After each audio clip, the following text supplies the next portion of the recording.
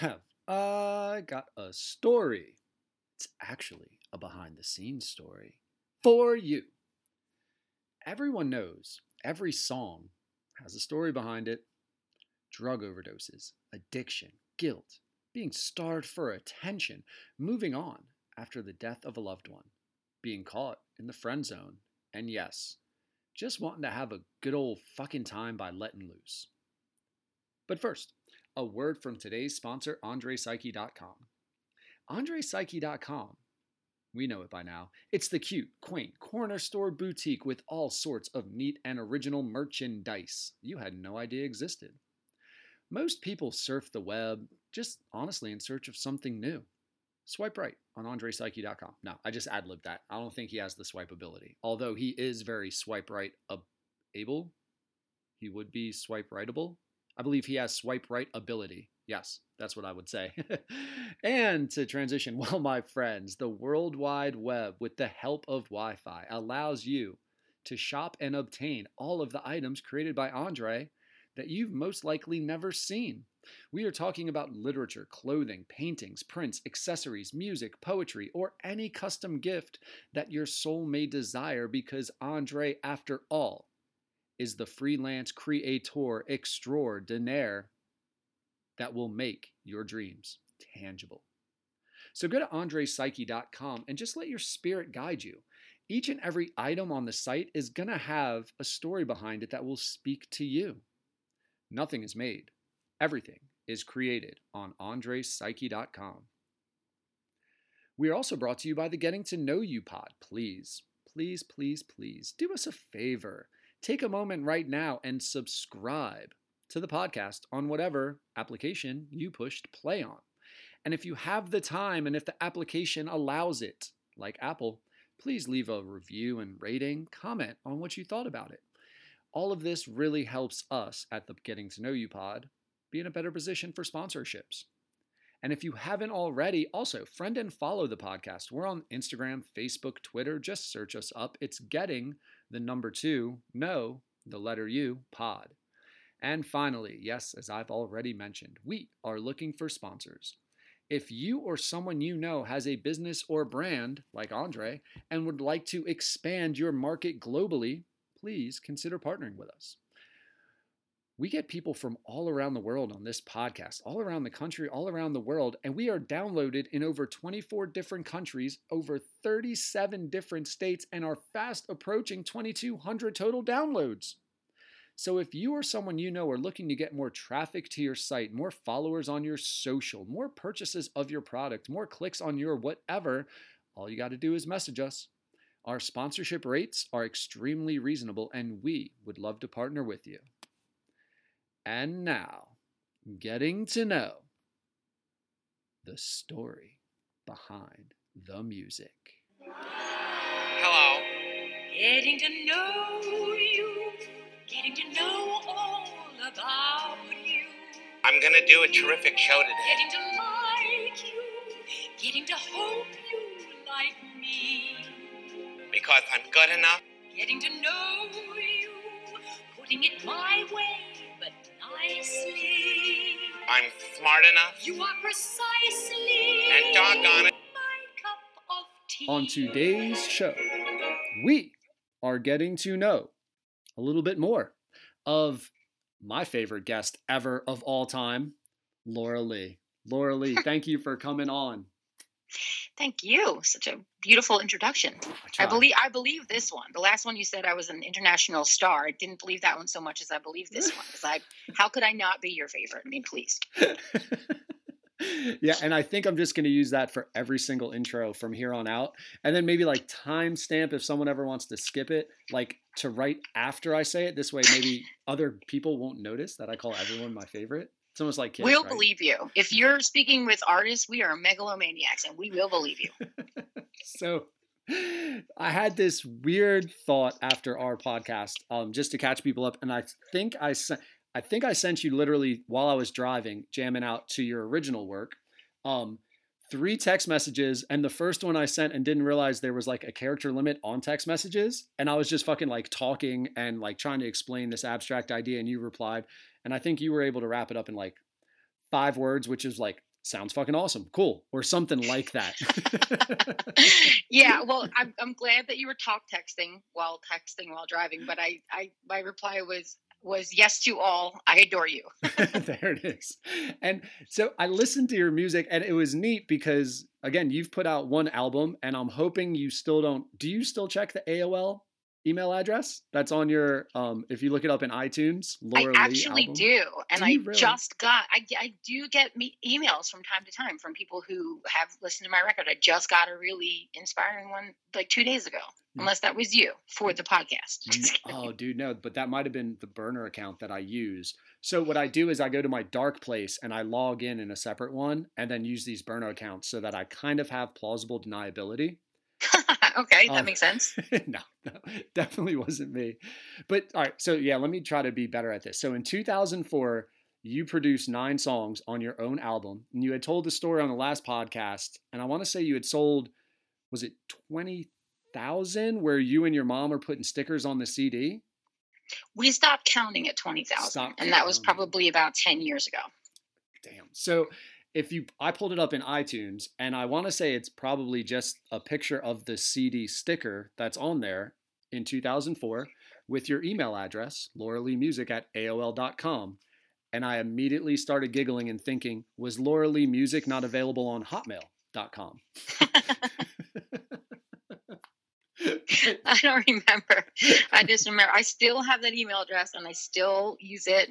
It's not my primary email address, but I definitely still use it. It's like my junk email. If I order something online and I ask for an email address, I just put that one in so that I don't have to have spam come into my real email. Yeah, you're real. No, dude, I learned that so quick. I still have a Hotmail address that I do that with. Because again, funny. You're like, it just, you get that whatever when you're a teenager, young, and you're like, oh, okay, cool. That's my email address forever. And then you realize like, you don't want that in life. Right. I think there are something like 67,000, and that's not an exaggerated number. I can send you a screenshot. 67,000 and some change unread emails on that account. So I do check it from time to time. Well, so I'm jamming to the music, tops down on the Jeep, and I'm fucking voice texting. And I really wanted to kind of get to know the stories behind these 9 tracks because, again, if you've written them, you've produced the music, and I'm into people telling stories about why things happened, I was like, I kind of got to know. And your one Best for Last was about a song you had written that kind of encompassed a story. And like, I started putting all this together and I'm like, I think it would be neat to do like a VH1 kind of behind the music thing where you get to talk a little bit about your 9 tracks and reminisce. Back in 2004. Now you're in 2020. Does it match up? Is the vision How did I even have anything to write about in 2004? Yeah, man, that's a great point too. Think about that, right? I shouldn't ask how old you are, but 16 years ago, life experiences to write 9 different songs about. Yeah, I don't even know. I don't even know what I was writing about.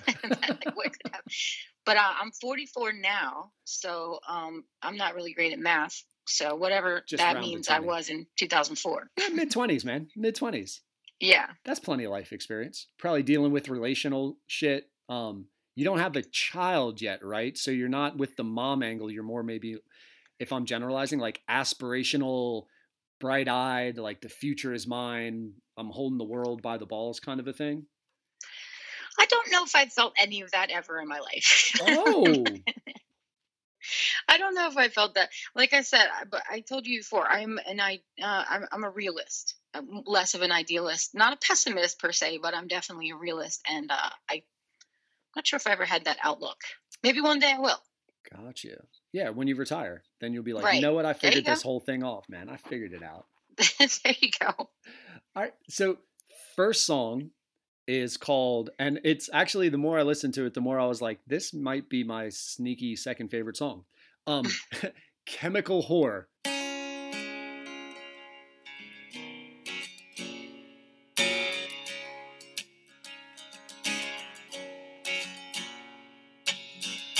Search yourself high and low for the miracle cure.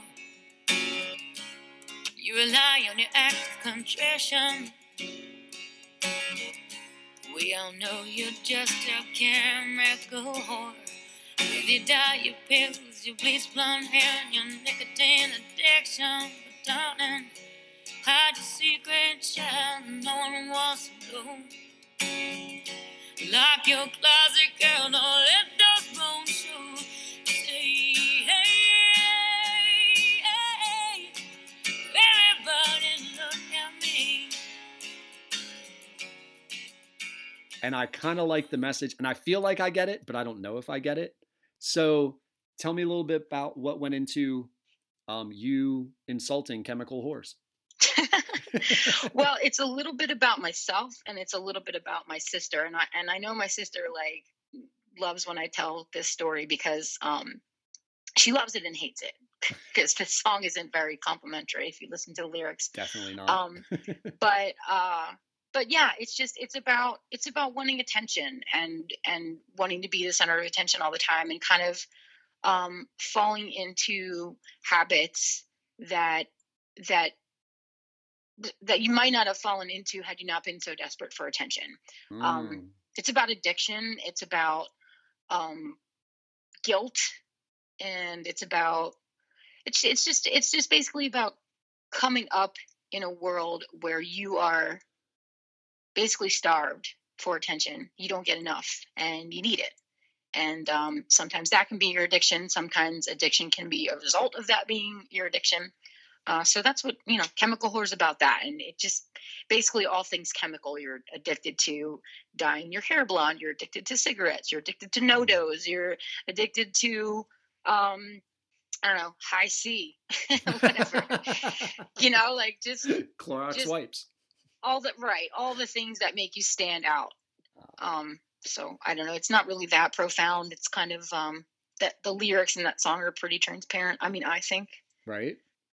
But yeah, it was just sort of it was a dig at the time at my sister, and she knows it, and we worked through it, and she's actually now sober, I think going on something like 10 years now, sober, clean and sober, and a cancer survivor, and killing at life and helping other people overcome their addictions and their, psychological, emotional problems. So she's killing at life now. But at the time that I wrote the song, it came a little bit out of jealousy of her. I was jealous of her because she was getting that attention, and she was garnering extra effort from my parents and stuff like that. So it kind of came out of a little bit of jealousy towards her too. But it's also about myself, because some of the things that I cite in there are I'm guilty of doing as well. I fortunately, not that I know of, have any problems with addiction at this point, but the being starved for attention and just trying to one up my siblings in order to get that attention, so that's what Chemical Whore is about. I completely did not think, I got the vibe when I listened to it, and I thought it was you kind of almost going at like other singers or artists or performers who will do things that maybe are a little inauthentic to get that attention, right? Or you're selling yourself out to get that addiction fed. I had no idea that a little bit of sibling rivalry that spurred it. You know what? And you bring up a really good point, Sean. Very often. Please say that. Another great point brought up by you, Sean, is kind of how I like to have that referred. No, another excellent point made by observation. When I write a song, so I write for my own self. When I write a song, it's because I have an emotion or a thought or something banging around in my head like a ricochet, and every crash it makes puts another bruise on my brain, and I got to get it out. Get it out. And the way that I get that out is I write a song, or even just lyrics, or poem. When I was 17, I'm really into poetry, dude. Whatever it was, I would write it out. And if music came with it, awesome. If it didn't, it sits there, and one day maybe I'll have a riff or something, and I just throw lyrics at it and see if it sticks. But that's my therapy. That's how I get it out. I could have turned to many things. I didn't hang with the best crowd. My parents were amazing. They were good parents, but I, just coming up, you could turn the wrong way. You could take the wrong path. And I truly, truly believe that music saved me from taking that path, which is ironic because sometimes you become a musician and you fall into all these drugs and stuff like that because you're in that life. But I did not. And I think music saved me from all that. Because my sisters, both of them, weren't as lucky. But they're fine now, by the way. But my point that you made a good point is when I write music, it's for myself, my own therapy. Once I decide to perform that music and play it for other people, or record it, or put it on a CD, or play it at a live show, or even let someone else read something that I wrote, or hear a riff that I came up with.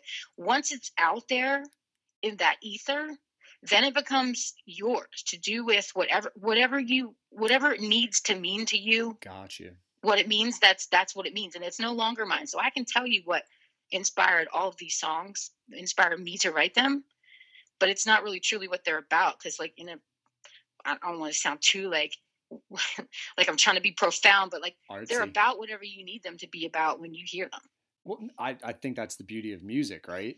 I'm not saying anything any other artist hasn't said before. Like I'm not being like, this is, I'm pretty sure a lot of artists feel the same way I do. I'm not actually being vegan. So I've researched this. I actually believe every artist took that from you.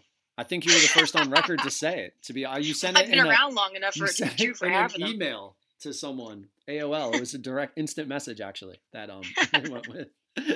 No, but I think like that's a great perspective, because I hadn't thought about that. Like a lot of artists, I feel when they create art, even if you think of paintings, they have a story that goes along with it. And if people fuck up the story, it can be kind of like an ego trip, or even like was I not clear? What don't you fucking get? Like I'm trying to be creative and express this thing, but you're almost like letting it go like a child walking and finding their own way. It's I hadn't heard that before, but it's neat to say like the song gets to be its own person. I raised it, I created it, but now it gets to be whatever it needs to be for all these people who listen to it. I think that's cool. My parents were very strict. We were not allowed to watch MTV. Our TV and things like that were very restricted when we were growing up. They were very strict with us, and we weren't allowed to watch MTV. So music videos, that wasn't something that was really on my radar. And I remember when I was old enough to like kind of sneak one in or watch one, or I saw a music video to a song that I knew, through and through. Like I had actually learned to play that song. I'd learned to sing that song. I know that song, and I know what that song is about. And then I see the video and I'm like, oh, like I was disappointed. Like, because the first time I heard the song, I didn't see the video. As most people back then, MTV was where you went to hear new music, and the new music came along with the video, and that artist told you what their song was about. Right. And I didn't get that because I wasn't allowed to watch MTV. That was one of the banned channels in our house. And but I used to hate my parents for it. I'd be like, I can't even like talk about music with my friends because and they were like, whatever. But at the time I thought they were so horrible and mean, but I'm so glad they did that, because now I look back and like the last thing I want to do when I hear a song is look at the video. If it's an artist that means something to me, now listen, if it's a song I'm learning for my cover band, like whatever, YouTube it. And if I see the video, I'm fine with it. But if it's an artist that means something to me and they put something new out, I refused. I don't want to watch the video. I want that song to be mine. Like you gave it to me, let it be mine. Wow. Dude, I literally never thought of that. And I'm sitting here thinking, and it's Jesus, that's so true. Like, I mean, as soon as you see the music video, it just completely puts you in whatever category that artist wants you to be put in versus interpreting. Right. Deep. Yeah, exactly. Look at that. I have a song that's not to digress too far, it's not on that record, but the song is called Let Her Go. And the lyrics are basically like, you let her hurt you, and I wanted to love you, but you would just never let her go. And, I realize now that you'll never be mine because you always have her on your mind, and I get it, and blah, blah, blah. And when you're ready, I'm here. But until then, you need to get over this girl. Right. And that's what the song is about. But it's actually about, I had an experience that it's about addiction. The person that I loved and wanted to marry just kept choosing booze over me, kept going back every time he would promise. Every time he promised, he was done drinking, I'd get back with him, and I never said you're not allowed to drink. I just said, please don't please don't be wasted to the point where you don't know where your car is. I don't know where you are. It just, right. Yeah, and he just kept choosing booze over me. And so I wrote, let her go about that. And everybody who hears it thinks it's this sad song about a girl who like lost her man to his ex. And it's not. It's about a girl who's losing her man to addiction. Dude, how did you not put that on this album? What happened? I hadn't written it yet. I only just wrote it. It's one of my more recent ones. Got you. Yeah, that I always like to I shouldn't say I always like to, but it does feel when you're battling something that's like that you can't see, when you personify it, it allows you to kind of have that victim to like battle it. Right. And I like that. Like, let her go. Like, quit fucking drinking. Right. Like, the drinking is her. This booze, this alcohol was this bitch that I couldn't shake. Like, she just came first every time. And no matter what I did, no matter how hard I tried to like turn his attention to me, I'd have his attention for a little while, but she always won in the end. And I hated her. I was jealous of her. I was like, I'll never be enough. I'll never be as wonderful as this alcohol is for you. And it was hard. And so I wrote a song about it, and now I'm fine.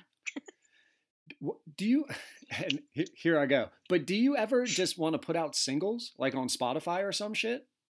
I don't know why I never have. To be honest with you, Step it up. What are you doing? What else was this quarantine for, man? Should have had like 3 new singles out. My cover band life has taken over to a point where I was playing 6-7 nights a week, and my voice just was never. I just didn't have the vocal strength to like go record for a full day because I had a show that night, or I had just had a show the night before. Gotcha. And I just kept putting it off. And then quite honestly, when I had my daughter, I kind of just was like, just didn't have the time. It just wasn't a priority. And I don't really have a good excuse other than it just wasn't a priority. I still write. I write all the time. I probably have a good 30, 35 songs that are like recording worthy, studio worthy. I probably have another 30 or 35 that I would never want anyone to hear.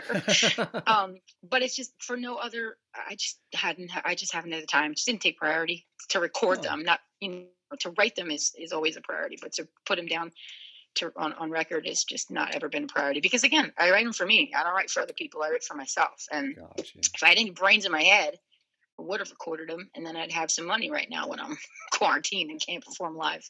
Yeah. I don't want to shame you, but yes, you should have. No, I'm just kidding. Yeah, no, you're right. People tell me all the time. I know there's a want for it. Like anyone who, people ask me all the time, are you going to do another record? Like, have you written anything else? And people want it. I mean, maybe 4 or 5 people in the world, but it's people. Yeah. 2 of them are my parents, but some people want it. As long as they keep downloading it, Spotify won't know, right? I guess it might. Different devices. You have to get on burner phones to download. No, I do have a resolution. It's on a New Year's resolution. It's like a quarantine resolution. I've got a shelter in place resolution that like I'm going to prioritize recording. And now that I have the means to do it, because that was the other thing. The studio that I work with, the engineer that I work with, who's also my drummer, he lives over an hour from me. So it wasn't always convenient to get down there. But when this quarantine started, I maxed out a credit card and bought a bunch of, I took his advice. He told me the stuff to get. I bought a bunch of gear so that I could record remotely and fly the tracks to him. So now I have no excuse other than, I don't know, my leg hurts today, whatever. You know what I mean? Like, that usually does keep people from singing. The leg hurting. I always say that. I was like, you know what? I'm not into it today. My leg hurts. I don't know where I got it from, but that's just my excuse. That's my fake excuse. My leg hurts. I won't be there. My leg hurts. Just battling gout. And it's not gout. My leg hurts. It's my leg hurts. My leg. Like my lady. My leg hurts right now. So I appreciate you powering through for the podcast. And let me ask, why parents no MTV? They were just very strict. They didn't like, I guess they thought some of the videos were too racy or too hella inappropriate. This was the 80s. MTV had just come out. Right. My parents watched, I think, one video and they were like, nope. Fucking click. Madonna. Yep. Yeah. Nope. I remember my dad, I was listening to Guns N' Roses. It was a Guns N' Roses mixtape, like someone had made me, and it was a cassette tape, and it wasn't labeled because it was all secret because I didn't want my parents to know I was listening to like metal, whatever. I know they're not metal, but you know what I mean? Yeah. I guess they're kind of metal for then, but yeah. I had, what's that song called? Easy. And it's like, you got nothing for nothing. What would you do? Turn around, bitch. I got a use for you. Besides, you ain't got nothing better to do. And my dad just, I don't even know how he heard it. He just was like, like high C, what's that guy? Hawaiian Punch guy? What is that guy? The Kool-Aid man. Yeah. Kool-Aid. There you go. Right I through named the every wall. sugary soft drink ever known to man except the one that it is. The Kool-Aid man came through my door and was like, and like with one hand, just like, my dad's a big dude. He just like grabbed the tape thing out of he ripped the whole tape deck out of my boombox and was just like crunch it in his hand, like threw it on the ground. He's like, nope. And I was like, okay, I guess I'm not going to get the 2 Live Crew record I was thinking about bootlegging. Damned if my parents were very, very strict. They were very strict. They did not want. We went to Catholic school. We went to church every Sunday. And it's funny. They were strict in stages. They were strict all through grade school. And then in high school, I kind of went nuts and they didn't know what to do with me because I became like this incredible terror that they, you know, and so they backed off in high school. And then once I was kind of allowed to, I shouldn't say they weren't as strict because I still had curfews. My curfew went back. My curfew went back a half hour when I got my driver's license because I now had a car. They were still strict, but they just weren't as crazy with it. Right. But it made me so stinking rebellious. Like it was bad. That's always the fear, right? And I guess they realized that and they let up and they weren't as strict with my youngest sister as they were with me and my younger sister. Yeah. So I was going to ask, does the rebellion connect to the like kind of the jealousy of the attention? Is that part of why you're thinking your sisters are getting the attention because you're like black sheep, rebellious, whatever you want to call it? Yeah, well, that's the thing. I was actually getting all the attention because I was such an asshole to my parents and my other sister who was like perfect, never got in trouble, never got, you know, she always had like, she was never being punished because she saw what happened when he acted the way I acted. So she was like such a good kid all growing up. And then, like I said, as soon as we got to high school, we both kind of got a little crazy. And just because it was just a whole different world, we weren't under the thumb of our crazy strict parents. And we both lost our minds a little bit. And kind of for a while there, she and I were vying for like, who's the crazier one, who's the rowdier one, who's the more rebellious one. We were kind of neck and neck like that, and it was really weird. It was weird. We got in fist fights in school on the track team and with each other. Fist fights with each other. Why? Because I didn't want her to show me up, and she didn't want to live in my shadow, and we just, I don't know, we just would go at it. I remember one time we got in a fight on the track field.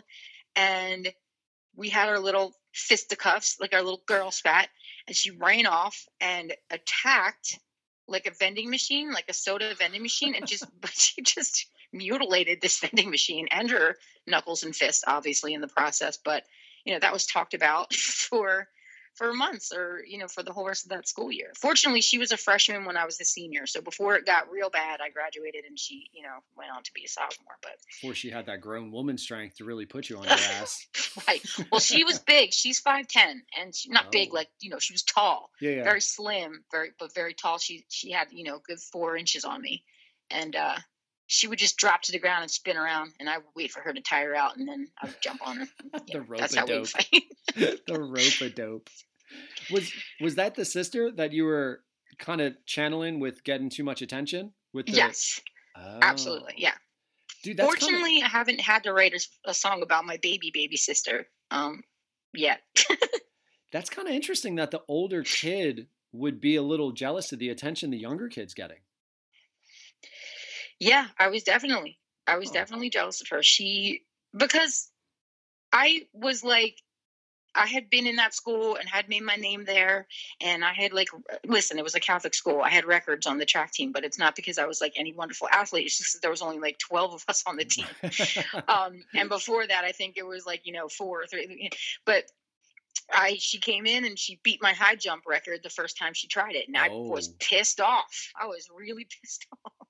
No love lost. Yeah, and then she joined the talent. She wanted to be in the talent show, and I was like the family singer, and I was like, I don't know. I just didn't want her showing me up. I was very jealous. Gotcha. And did she know when you wrote the song? Are you talking to her like, hey man, I got this song, Chemical Whore. You're the whore. Like when you got angry, you're like throwing it in her face, or she hears it and she's like, bitch, we need to talk. Like, I don't remember how I broke it to her that was about her. I think I said it like out loud at a show she was at. So I said like, this is a song about my sister. It's called Chemical Whore. And she bum rushed the stage. Yeah, I don't remember, but I do honestly, like, it's a funny joke between us. She has told me before that she's like proud of it. She thinks it's really cool, and that she likes when I say that it's about her. Like, it's a kind of a tongue-in-cheek joke, and we've worked it out. We're totally cool now. Is it also like her IG handle if people want to look her up? Like no. At Chemical Whore. That's so funny. No. I might make it mine. Could you get that as a vanity tag? She's right? Actually Sober Cancer Bride, which is like such a better, like, how badass is that handle? Yeah. No, that's she had a blog, and that's a much better one than Chemical Whore, in my opinion. Gotcha. Yeah. You wanna own the positivity for sure. She does. All right. So I don't know if I suck at hosting or keeping things moving, but I really enjoy these little tidbits. But I'll timestamp all this shit, so if people want to jump around, they can. Yeah, and I'll keep it, shorter each song. I don't know just the first one in. I don't know if you have to, because that's like, who fucking knew? Like, she comes out on the track field and hits the high jump record, and like it's fucking leading to fist fights, and like, Jesus, so pissed. That's awesome. So pissed. The anger, because dude, like when I listen to the music, I'm like, you're such a sweet, sensitive, introverted person. Oh, I'm like, of course you beat the high jump record. You're a goddamn half a foot taller than me. And then that comes out in like a folky song. That's hilarious to me. Hilarious. Right. All right. In the Storm. Talk to me about In the Storm. Once again, the sky is bleeding. Low ground rumbling through my veins. White heat tears into the night, quick and fleeting, igniting a memory for every drop of rain. And I remember lying on the wooden boards, waiting for the clouds above to crack. When nothing mattered but how loud the thunder roared, and the sky's rage was worth the splinters in my back. So when the sun disappears and the wind whips my ears, I won't be where it's safe and warm. You will find me with my arms outstretched in the driving rain, as I catch every drop of you in the storm. Every drop of you in the storm. All right, so In the Storm is directly about my childhood, and about my cousin who I lost to a drug overdose. He was 21 years old. Oh my God. At the time, and I was 22 or 23. I'm only a year or two older than him. So yeah, he battled obviously with when I say slight addiction, he had just kind of started getting into it. And I don't know what happened. He overdosed, or he had a bad, I think officially it was like a bad reaction with some other medication he was taking, because he had some other problems. And he snorted a line of heroin, and it killed him instantly. So, on that day, I used to sing the national anthem for the Wings, the Philadelphia Wings, lacrosse team, pro lacrosse team. And I had been doing a few seasons, and that day they asked me to do a Flyers game, because their normal anthemist was battling cancer at the time, and she couldn't make the game. So they asked me to fill in. And so I was like, hell yeah. I left work early. I called my dad, said they'd give me one ticket. It was a playoff game. It was a Flyers playoff game. Holy shit, opportunity. Called my dad. What's that? I'm just thinking like, holy shit, opportunity. Yeah, it was literally the best. At that point, it was literally the best and worst day in my life because of those two things that happened. So I called my father. Oh my God. They gave me tickets. I said, Daddy, guess what? Like, do you want to go to a Flyers game tonight? And he was so hesitant, and I didn't understand it. He was like, well, I'm like, Dad, it's Flyers playoffs, and I'm going to sing the national anthem. And he's like, oh, Laura, and I could not understand. I was baffled by his hesitation. So finally he goes, you know what? Fuck it. Yeah, I'll go. I'll meet you at your house. I said, okay. I hung up the phone. This sweet man. So he didn't break the news to you. He knew, and he didn't break the news to you. Right. It had just, oh my God. It had just happened. So, oh my God. I'm on my way home from work to get changed into my gear to go sing the national anthem at a Flyers playoff game. And my mom calls me back and she's like, hey, Laura. So yeah, she's like, why don't you come home? I go, well, Dad's going to meet me. She goes, no. This is something else. Come, I need you to come home right now. And I'm like, home, like to your house? And she's like, yes, come home to, her house where she lived. And I said, all right, I'll be there. So I'm looking at the clock and I'm going, do I have time to drive all the way there and get it? So I'm thinking, well, maybe my dad can't drive. Like maybe my dad was like, had some beers and was drinking and couldn't, I don't know. Right. And, as I'm getting closer to my house, realization setting in, I'm thinking, oh, what? Something happened to my grandma. Then my dad's hesitation started to make sense. And I said, as I'm pulling up to my mom's driveway and I saw my parents standing outside waiting for me, I said to myself, I know that something that they're going to tell me is going to change my life forever. I know that my life, when I leave here, my life will never be the same. It will not be the same as it is right now pulling into this driveway. And I remember having that thought. And I got out of my car and my mom said, your uncle today. And as soon as she said your uncle, the world started spinning because I thought, oh God, something happened to my uncle. This is my godparents. I'm very, very close with them. I was, we were all raised together. My cousins and my sisters and I were raised like siblings. My godparents were like a second set of parents. And we were all raised very, very close. So she said, your uncle, went in the garage and found David. And I was like, found David. And everything's spinning. And next thing I remember is my dad is carrying me into the living room because I guess I had like fainted or collapsed. But they said, they've recapped the story. They said, they found David. He had died. It looks like a drug overdose. We're not sure. We don't know anything yet. They hadn't even told my aunt yet at that point. My aunt didn't even know. My aunt was still at work. Oh my God. Yeah. So, all right. So that's just got super heady. But anyway, that song In the Storm, the first line is, once again, the sky's bleeding. The low growl rumbles through my veins. Because when we were kids, my aunt and uncle had a sun deck. They had a big pool. We used to be there every day swimming. We lived there in the summer. My aunt and uncle had a sun deck, and we used to lie on the deck and watch thunderstorms. There was an awning.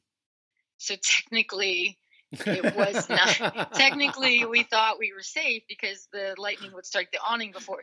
And that's why we would lie flat on the deck. Yeah. And we would watch thunderstorms. It was like literally, it was like our favorite thing to do. Like it would be sunny. It'd be like, that's amazing. I'm so excited it's sunny because we're going to swim. But like when it would start to like get dark and stormy, we would be like, yes. And we'd like run to the sunroof, So I make a reference about the sky's rage was worth the splinters in my back because there were actually times where I remember my aunt like sitting behind me and like plucking splinters out of our backs because we, we were just like, laying on this deck, this old rickety sun deck watching storms. On the day that we buried him, it was a beautiful day. It was in April. It was, he died on Holy Thursday. We buried him on Holy Friday. I think that's the way. It's so blurry now. It's weird that I don't remember these details. It's been exactly 20 years.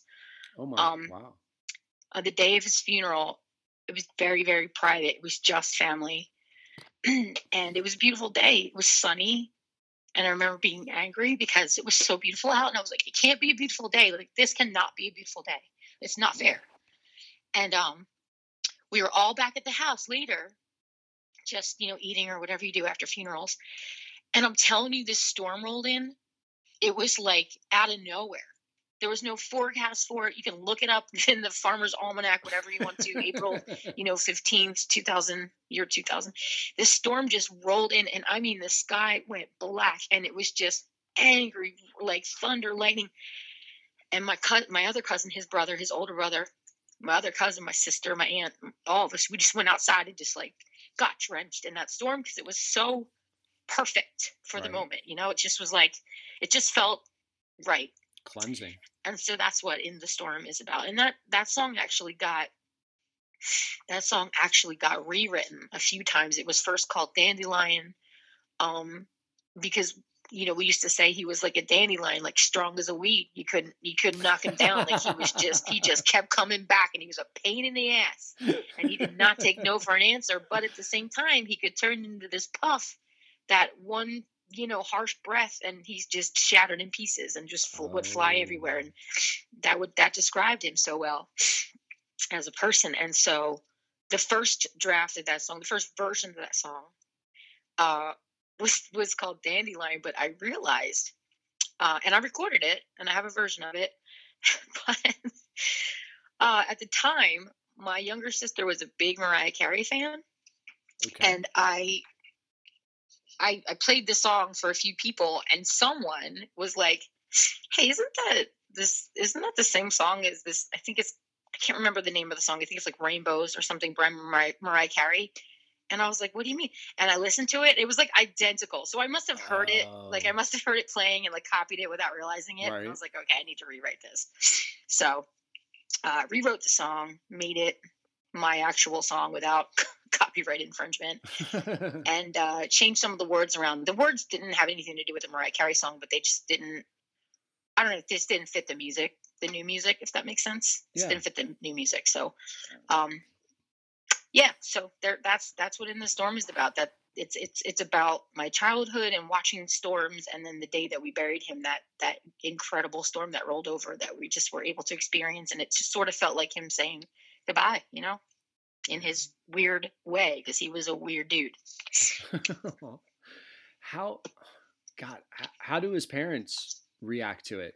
Can they even listen to it, or is it something like they haven't even heard? Because so they have the original version called Dandelion, and they also have this version, and they have a playlist. This is so sweet. They have a playlist of like a couple hundred songs that they play.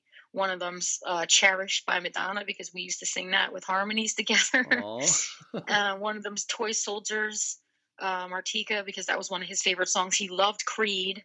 So they have a playlist of all his songs that he loved. He loved Metallica.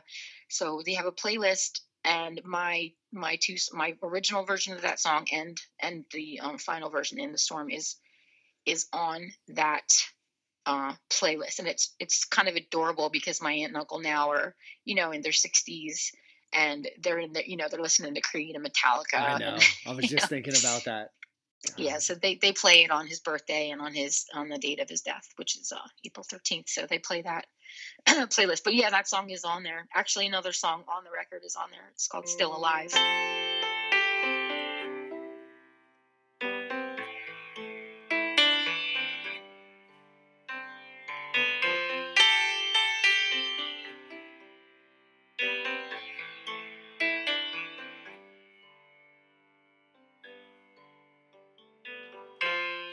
Fix as a dawn, shut out the dawn and everything, everywhere, everyone else. The plans are all dead, goldfish unfed. You miss your time with the fence on ice cream truck bells. And we'll tell you wait, bring curls till you sleep. You ain't getting out of bed today, but you can't blame anyone. You can't stare down the sun, 'cause it'll burn through your pain and rise anyway. And you're right, it's not fair, but you're going nowhere about your hair if you don't realize that it's done and no one's gonna shake you awake. You're the only one who can open your eyes. You're still alive. You're still alive.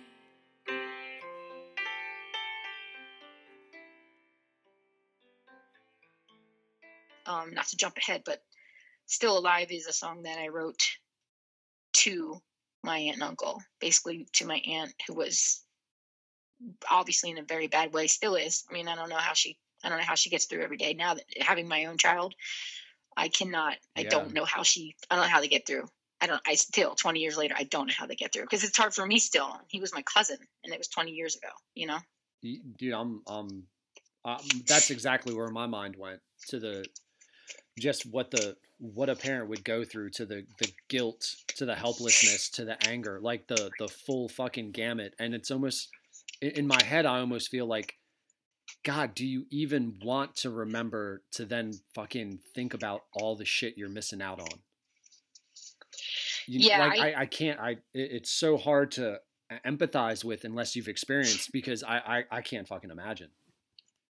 Yeah, and it led to a lot of irrational fears of when I did have my own child. It led to a lot of irrational fears, which I'm sure every new mother goes through. But I guess it was heightened for me, because I mean, I remember a dream where I woke up in a hospital room and my parents were there, and my dad and mom rushed to my side that she's awake. And I went to grab my dad's arm and I looked down and my fingers were completely mangled, like not even, they were just burnt to a crisp, like no fingers. And I was like, what happened to me? And I'm like, where's AJ? My daughter, where's AJ? And my mom's like, Harry, you have to tell her. That's my dad's name. And he's like, listen, there was an accident and, you know, you've been out for a long time. And I said, well, where is she? Where is she? And then when I looked down at my hands again and I saw them, they were on fire. And then I was in the car in the front seat and the baby was in the back seat in her car seat. Holy and shit. There was a fire next to her and I was trying to unclasp her car seat, but my hands were burnt and broken and they wouldn't work. I couldn't unclasp her.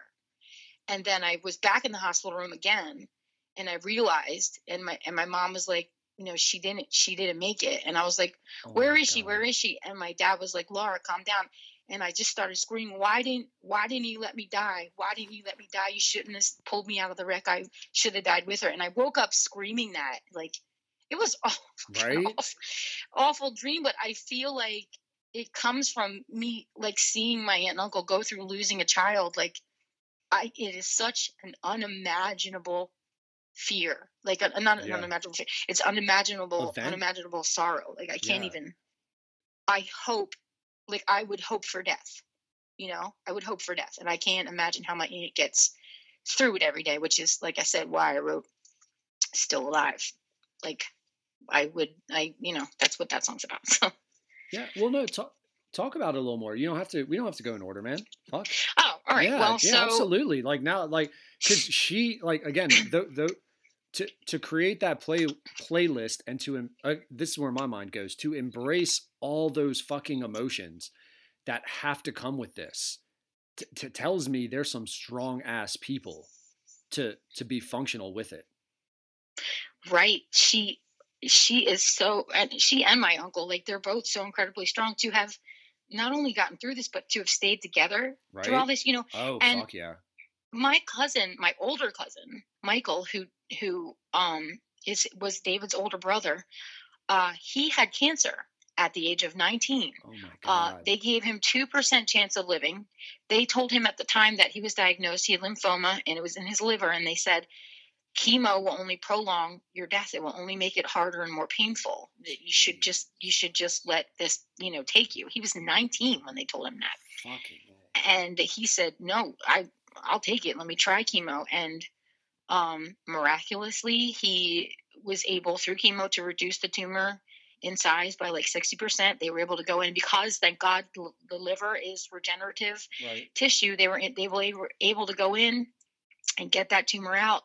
And he survived, and he didn't even get a liver transplant. He's 45 or 46. He just turned 46. He'll be 46 in September. Oh my God, I'm so bad with our ages. We're 15 months apart. I'm 44. Man, we're still in 2004. Don't worry about those ages. He survived. He's in his 40s. Let's say that he's in his 40s, a little older than me, and he's got 2 little girls. They're adopted because the chemo rendered him sterile, but he's got 2 little girls. He's married. Like, he's living his best life. And so for my aunt to have gone through all that with him, and then so shortly later, you know, his 21st birthday, my cousin who had cancer, on his 21st birthday, he was in the hospital having that surgery to remove the tumor. And on his little brother's 21st birthday, he was, he had turned 21 and everything. And then he died, just a few months later.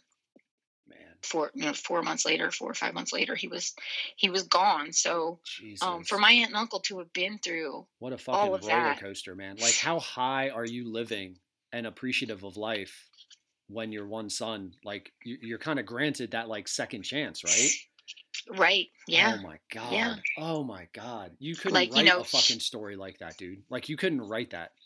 No, right. It's like not like too much tragedy to happen. It sounds like some kind of weird, Desperate Housewives episode or something. It's like too much tragedy for one family. And I mean, I know there are other families that have more tragedies than that. I know it, but it's not even my immediate household. This is my aunt and uncle and my cousins we're talking about. It's not even like my brothers and sisters and stuff. But no, I always look to them as like the most incredibly strong people, because I know how hard it is to stay together with someone when, you have a hangnail. You're miserable and irritable and get out of my fucking face. Like, can you imagine having lost a child? Like, I can't even.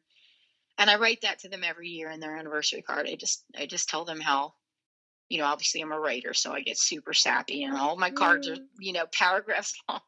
But you know what I learned? My aunt, she's very stoic. She's not an emotional person. I don't want to say she's not a warm person, because that sounds like I'm saying something negative, but she's a very matter of fact. Right. She's really, really smart. She's a highly intelligent woman. And she's just very, there's that realist that I talk about. She is a realist, Yeah. And she is a no bullshit kind of woman, and not overly sentimental. And I found out just recently, just a few years ago, that she saved every card I ever gave her. Like, she saved all of her Mother's Day cards from me. She saved all of her anniversary cards from me. Since David died, I've always sent her a birthday card on his birthday. And on the day of his death, I always sent her just hey, I'm thinking about you today. Right. And I just found out recently that she has saved all of them. I think my cousin told me. My cousin was like, oh, yeah, that goes in her pile of cards. And I was like, pile of cards? He's like, yeah, her pile of cards from you. You knew she saves them, right? And I was like, no, I had no idea. He's like, oh yeah, she saves them, and she writes in her journal like the things that you say to her when you come visit on David's birthday and death day. And I'm like, oh my God, I didn't know that about her. She would never tell me that, God, but it just goes. It just, to me, I hear that, and it's like, it goes to show how much support means to people who are grieving, not just at the time, but as they continue to deal with it. Throughout, 20 years later. I mean, I know for me, I don't miss him any less. I know for me, listen, am I going to sit here and say I think about David every single day? Probably not. I mean, I'm sure he pops into my mind, very often, but it might not be every single day. I know that she thinks about him every day, more than once, every day. It's never, ever going to be different for her. And I know that. And I can't even imagine that pain. Yeah, so the Still Alive song, and you almost feel like a schmuck trying to like connect it to things, but I'm interested, the Still Alive, your hope was to inspire, or was this more therapy for you? Because you've brought up, this is how I deal with my emotions.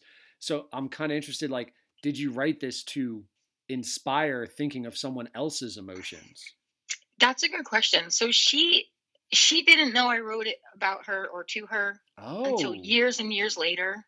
I didn't present it to her as such. Like, years and years later, probably 8 or 9, maybe 10 years ago, I finally said, hey, on my record, I have a song called Still Alive. You know that I wrote that for you. Like, I wasn't ready to tell her yet that it was for her, because it's kind of, it's a little jarring if you listen to the lyrics. It's kind of, my aunt went to a very dark place for obvious reasons. And, I actually moved in there. I moved in with my aunt and uncle to save. I wanted to buy a house, so it was for a lot of reasons, to save money and to get my act together so I could buy myself a house. And but it was also just to be closer, to be near her, because my uncle worked a lot, and she was still working. She was a nurse practitioner, so she had crazy hours. But she was in a really, really dark place, and I kind of just wanted to be with her, around her all the time, just because she was really, really sad. And I think people can, if you're close to people, you can kind of sense when they just need someone to be, and it's a stupid analogy that I'm not trying to belittle, but like it's almost like dogs have this amazing sense of when, especially like we have a Labrador, like they just know if you're having a shitty day, they'll come and lay and they'll just let you fucking snuggle with them, and it's awesome. Yeah. And like I feel like you're so in tune with these kind of things. Like if you're getting this feeling of, I'm just fucking needed, and like I think that's awesome that you're, hey man, that's a really good point, and it actually might have something to do with that, but it was more about my need to be with her than it was about her need, because I don't know if she needed me to be there, but I needed to be there to make sure she was okay. Do you know what I mean? Okay. Like it was more about I was worried for her. I didn't know how far she was going to take this despair. I didn't know how far she was going to take this utter sorrow, Gotcha. and I for my own, I wanted to protect her. For my own needs, I wanted to be there. I don't know if she needed me or not, but I needed to be there, Gotcha.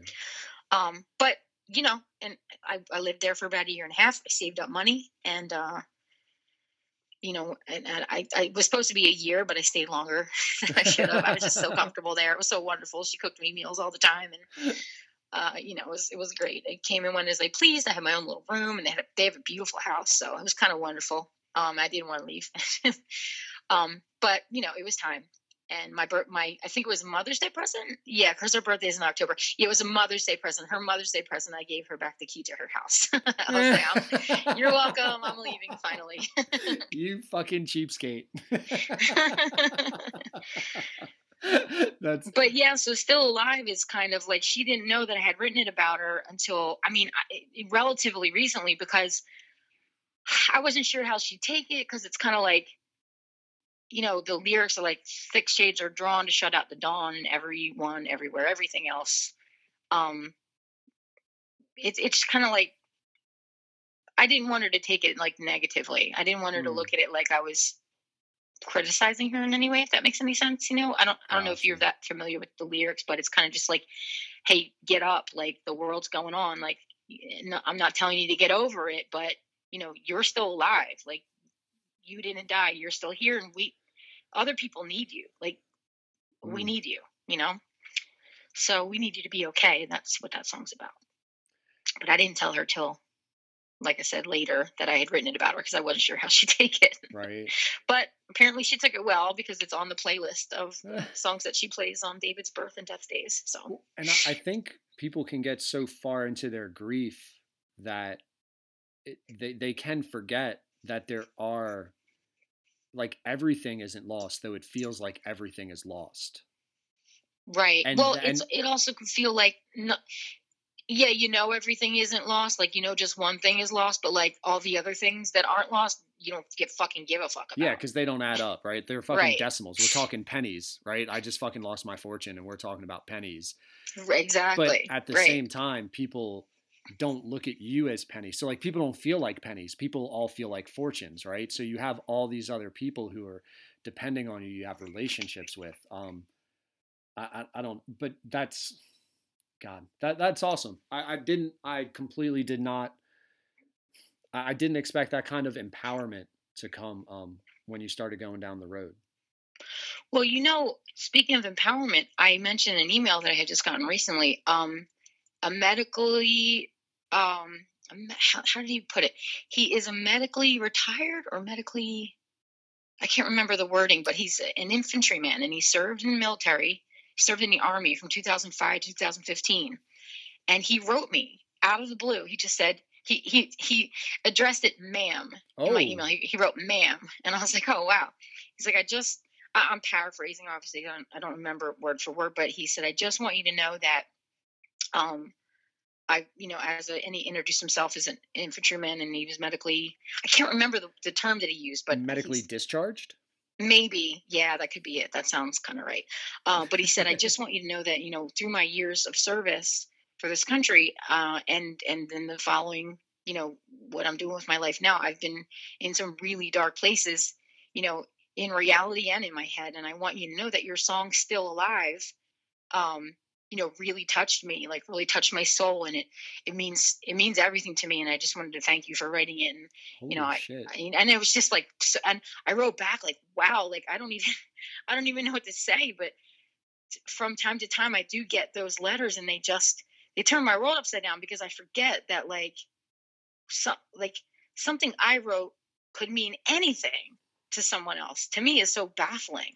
If I'm in a crowd and I'm playing a song that I wrote, and there are people, even if it's only 2 people or 1 person singing along to lyrics like I wrote, I will never get used to that. I still don't ever get used to that. The whole room could be singing it and or 1 person can be singing it, or no one's singing it and they're staring at me like, I don't know this song, but I can kind of dig it. So I'm going to nod my head a little bit. Like, I can't even believe anyone will listen, let alone know the words, let alone have it mean something, let alone reach out and write to me, 16 years later, or whenever he heard it. I don't know when he heard it for the first time, but he followed up my follow-up with, what this song means to me is we, as, people who died for the country and people who make the ultimate sacrifice and make these huge sacrifices, like, we come back and we feel, I don't want to put words in his mouth, but I'm just trying to paraphrase the sentiment of the letter. Yeah. Basically, like, we come back over here and we feel maybe we're not needed, or we feel useless, or what we did was all for naught. And this song, your song Still Alive, means to me, that we are still needed. Our lives still do matter. Like, we're still alive. Like, we're still here. We do have something more to give. And I just, obviously, just started bawling, crying. I couldn't even answer the guy, because I was like, oh my God, like, I never thought it could mean something like that to someone else, Right. And it was just, if you want, I'll copy you on it. He actually told me, he's like, if you want to share this, because I was like, these words are so beautiful, like, that I don't even know how to answer. Like, I'm sobbing right now. And he's like, well, feel free to just share it if you want. So he did give me permission to share it. I didn't post it or anything, because that feels super pompous and weird. Like, right. But if you ever wanted to read it just for your own, I would just forward it to you if you were interested in reading it. But I mean, it was just so beautiful what he wrote. I can't do it justice, but yeah. So those kind of things, when they hit me, it's not like every day, but it's not even every week. It's like once in a while, someone will write me something that meant something to them. I had a girl write me that her brother had been in a horrible accident, and I think it was the same song, Still Alive, gave him perspective. And she actually said, like, that he said that he would have committed suicide if it weren't for that song. Wow. So things like that are just mind-blowing. Obviously, you can't even, like, did something I wrote in a notebook, like, literally save somebody's life? Like, is that really true? I wouldn't want to be so pompous as to believe that, but that's what she told me. Arrogant. Yeah, there you go. No. But I wasn't trying to overplay your word, but I'm like agreeing with you, because I don't. It's pretty fucking clear, man. I was expecting, in my head, I'm like, oh, maybe 5 minutes a song, because it's not really that, like, deep or what. Like, the depth that you go to emotionally for each of these songs is not meant to save a life. It's meant for you to express yourself. And the fact that, like, it's doing that shit, it's awesome that you would you're not writing it to be like, this is the deepest song in the world, and I will save Cambodia with it, and people will stop polluting. Like, you don't go through that, but the impact that it has is because it's coming from, it means that much to you, right? Like, it's almost like saving your life, therefore it's coming through and saving others or impacting others. Exactly. I do this for me, like, selfishly. I don't expect it to actually help someone, or even if it helps someone have, like, a nice day, like I told you in the last podcast, I mentioned the song This Is Mine. Those lyrics are trite, and those lyrics are meant to be trite, because I wrote it literally about that. Like, this is mine. I do this for me, and that song is exactly about all of this that we're talking about. Of course, it's not on that recording, so I don't know why I just jumped to it. Well, I didn't want to bring it up, but I was kind of pissed, and it made me go back, and I was like, did I not remember? Did I write this wrong? Like, I completely expected to hear that song on here, and I didn't. No, I hadn't written it yet. Gotcha. But I do have a copy of it if you want me to send it to you. I have that and Let Her Go. I have copies of those songs if you want me to send them to you. They're not copyrighted yet, but I can send them. Oh, yeah, then absolutely send them to me. fucking flip that shit. I'm Sure going will. old school. We'll go Napster with it. Try to make money with it. Nah. So I mailed myself a tape of it. For what reason? Just to say? No, I'm kidding. In the last podcast, I told you when I was a kid, I would make up songs on the piano and then play them into a tape recorder, and then I would mail myself copies of the tapes. I thought that was copywriting. I thought that's where you were going for, but I wasn't sure. I was like, is there some other thing that I don't know about? No, I think I'm funnier than I am. Or maybe I'm just not as with it as I think I am. You know, you can overlook stuff. Speaking of good times, that was me trying to be funny again. Please tell me Cheers is about like good times.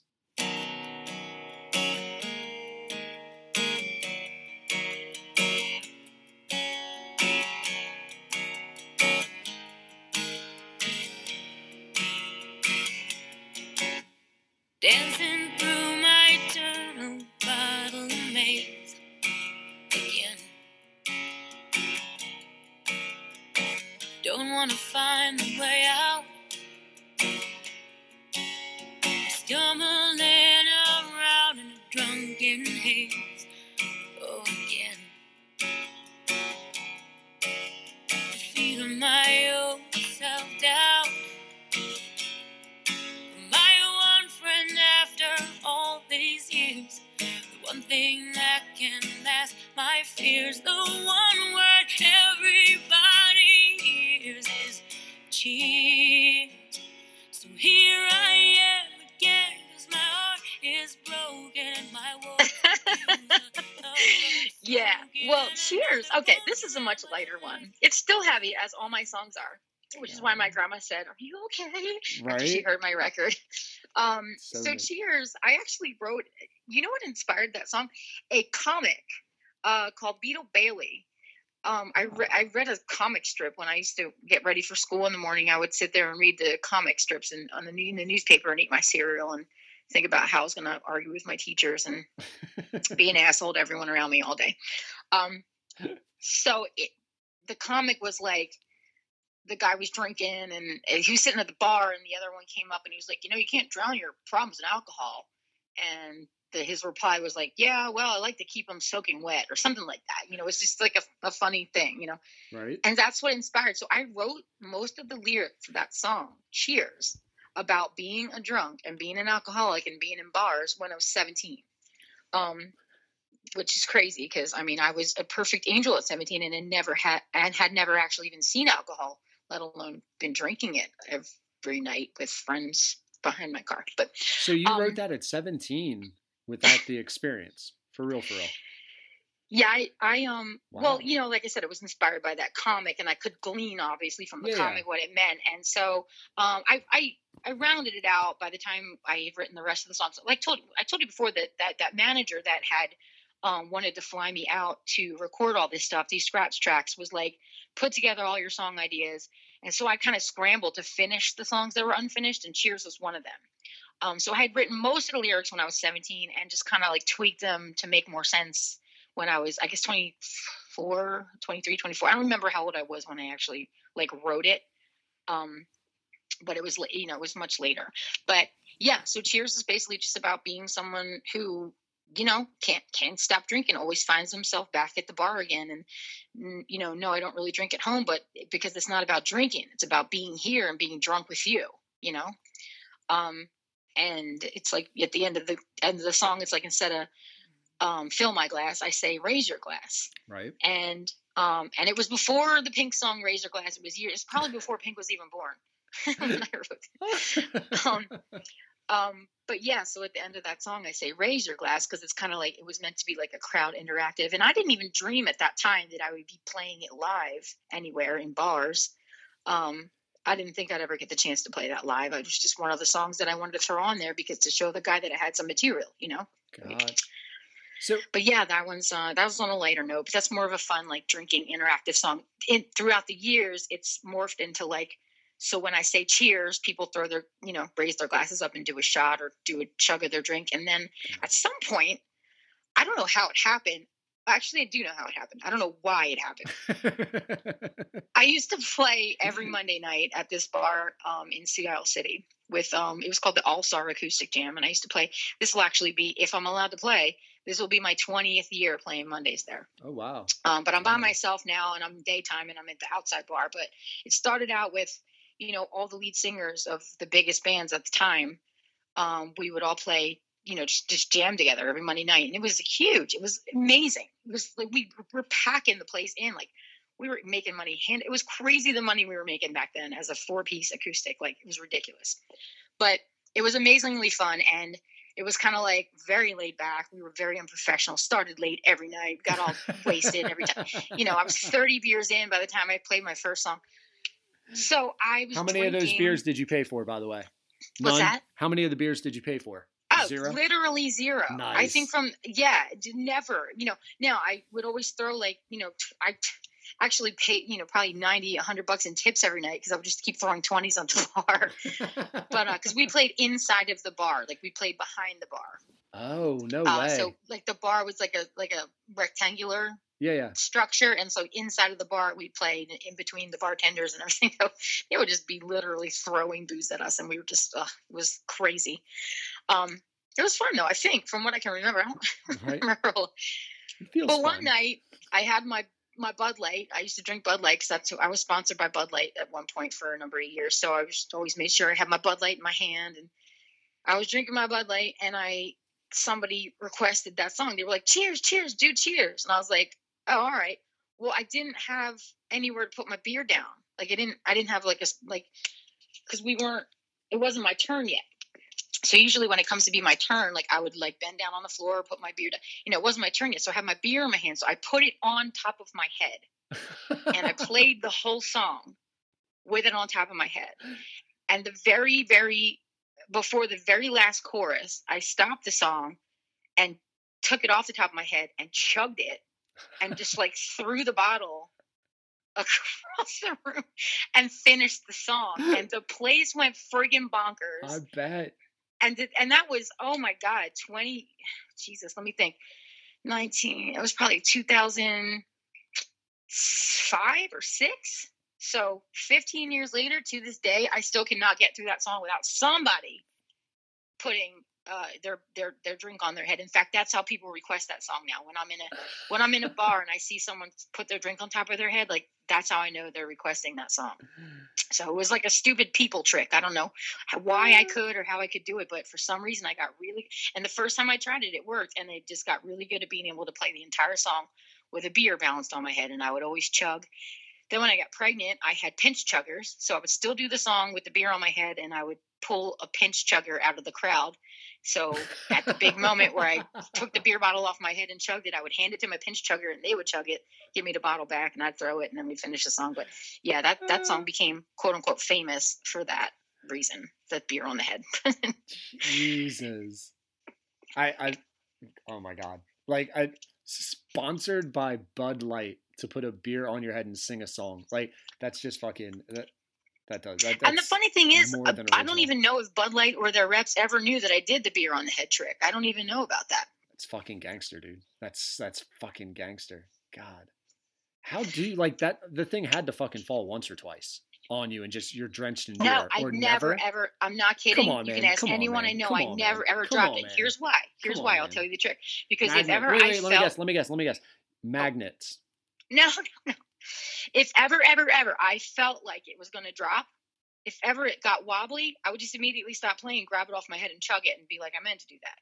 Oh. You could feel if it's going to get wobbly. Yeah. And there had to be a certain amount that it was full. So if somebody handed me their beer to put on my head, I'd be like, no, I need a new beer.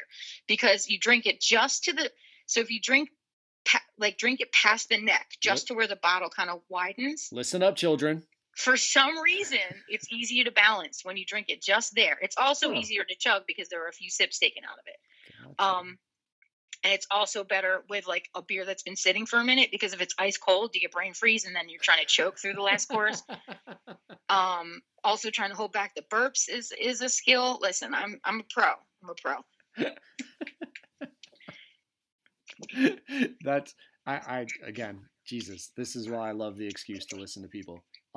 Fucking, I never would have thought, but that's also, so there was not like a particular part in the song where it's like an, what's it, when crescendo or whatever, where you're like building up to the beer chug. So if it's falling off your head, you can just grab it whenever.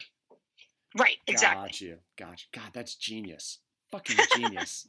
And it was just born of, I didn't have anywhere to put my beer, so I stuck it on my head.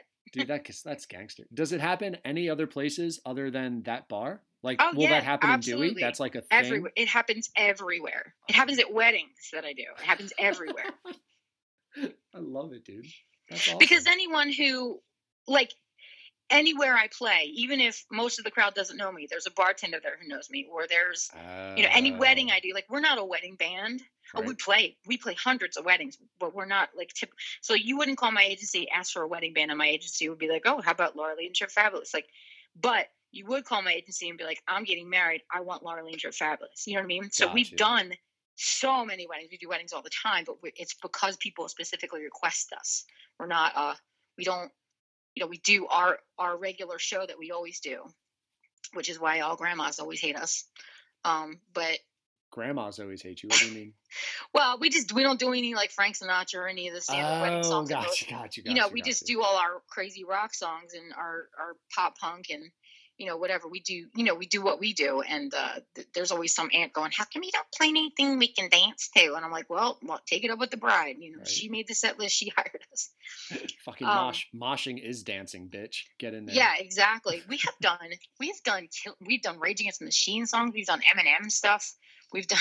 I've done all original weddings. Like, it's crazy. Like, but listen, you're the bride. It's your day. I'll do whatever you say, girl. I'm yours. Like, whatever you want, I will play it. I don't care what your Aunt Brenda says. Yeah, that's so true. God, fuck you, Brenda.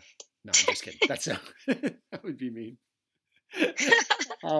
Brenda, you're a very nice lady. Just PSA for any brides, and this happens at every wedding, and I tell all of my brides this: do not seat the old people table directly in front of the band speakers, because they will complain the entire time to anyone that will listen. Logistics. And to anyone who won't listen. It always comes down to logistics. Yeah, in the back. It seems like for some reason they always put the old people table directly in front of the speakers of the band, and you're like, why? Make them leave early, man. Trying to get them out of there. Yeah, that's a good point. Get the fuck out. So we can get to the rage songs. Exactly. I'm not trying to deal with your Sinatra shit. Get there. Yeah, so now look at that organic segue. All the old people are gone in the wedding. Track 4, gone.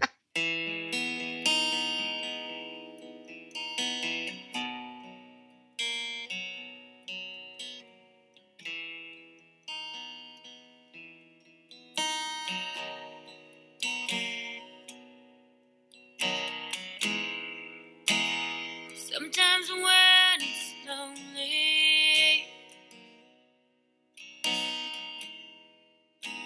and anger's had its chance to vent, sometimes when it's only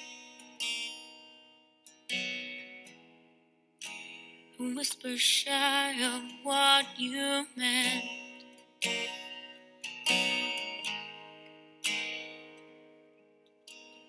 Gone, gotta feel you're gone. Gone. Perfect. Oh, Gone. Yeah, that was just Gone. It was just I was feeling sad about, how can I put this? I was feeling sorry for myself, to be honest with you. Oh. I was feeling sorry for myself. I was thinking about, I don't remember what was the catalyst that got me in this funk, but I was like, man, I had all these chances, had all these opportunities, all these things I could have done, all these ways I could have gone. I was not happy in the relationship I was in at the time, and I was thinking about an ex, and I was just feeling sorry for myself, And so Gone is just about, like, it was just a song about despair. I was like, everything's gone, everything sucks, the whole world sucks, everyone hates me, I hate myself. You know, it's a typical feeling sorry for yourself type of song.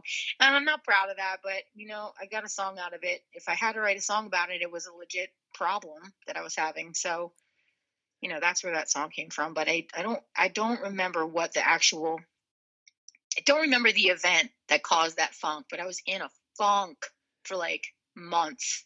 And again, that was another one of those songs that I just kind of threw music to. I had the lyrics pretty much all written out, but I had thrown the music together for it. Excuse me, because the because of that agent that manager that wanted song ideas. So I wanted to show him that I could write under pressure or put together a full song, you know.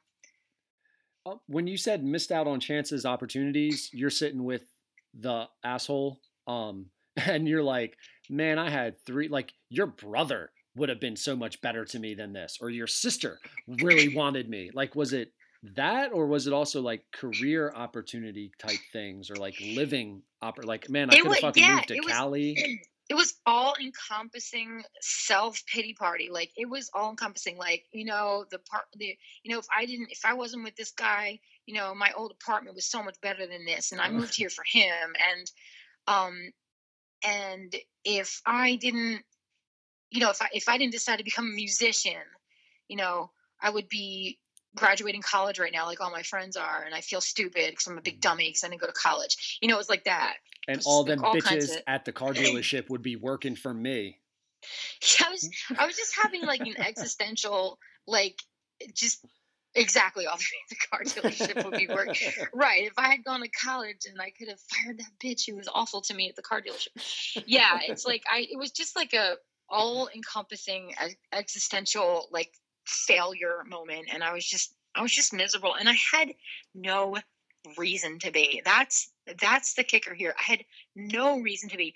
I was beautiful. I had no idea. I was beautiful. I had no idea. I thought I was this ugly, hideous piece of crap. And I look back to these pictures and I'm like, how did I not know I looked like that? Like, why didn't someone tell me I looked like that? Like, Jesus. Like, I'm not trying to like toot my own horn, but my God, when I was in my 20s, it was beautiful. And I thought I was hideous. And I had, you know, I wasn't like rich or anything, but I had enough money to do with whatever I wanted because I didn't have any other responsibilities. Like I had a car payment and half a rent payment, and that was pretty much it. You know what I mean? And I was like, oh man, you know, I'm broke all the time because I'm a musician and I hate these shoes. And why do I have a snake with only one eye? I had a snake with one eye. Okay, I thought that was a tattoo story. Okay, so it was a snake with one eye. No, it wasn't even like an innuendo. Like I literally had a snake, like a reptile that had one eye. Oh. Did you pluck the eye out? Like the one that was there? He came to me that way. He was like a rescue snake, I guess you'd call it.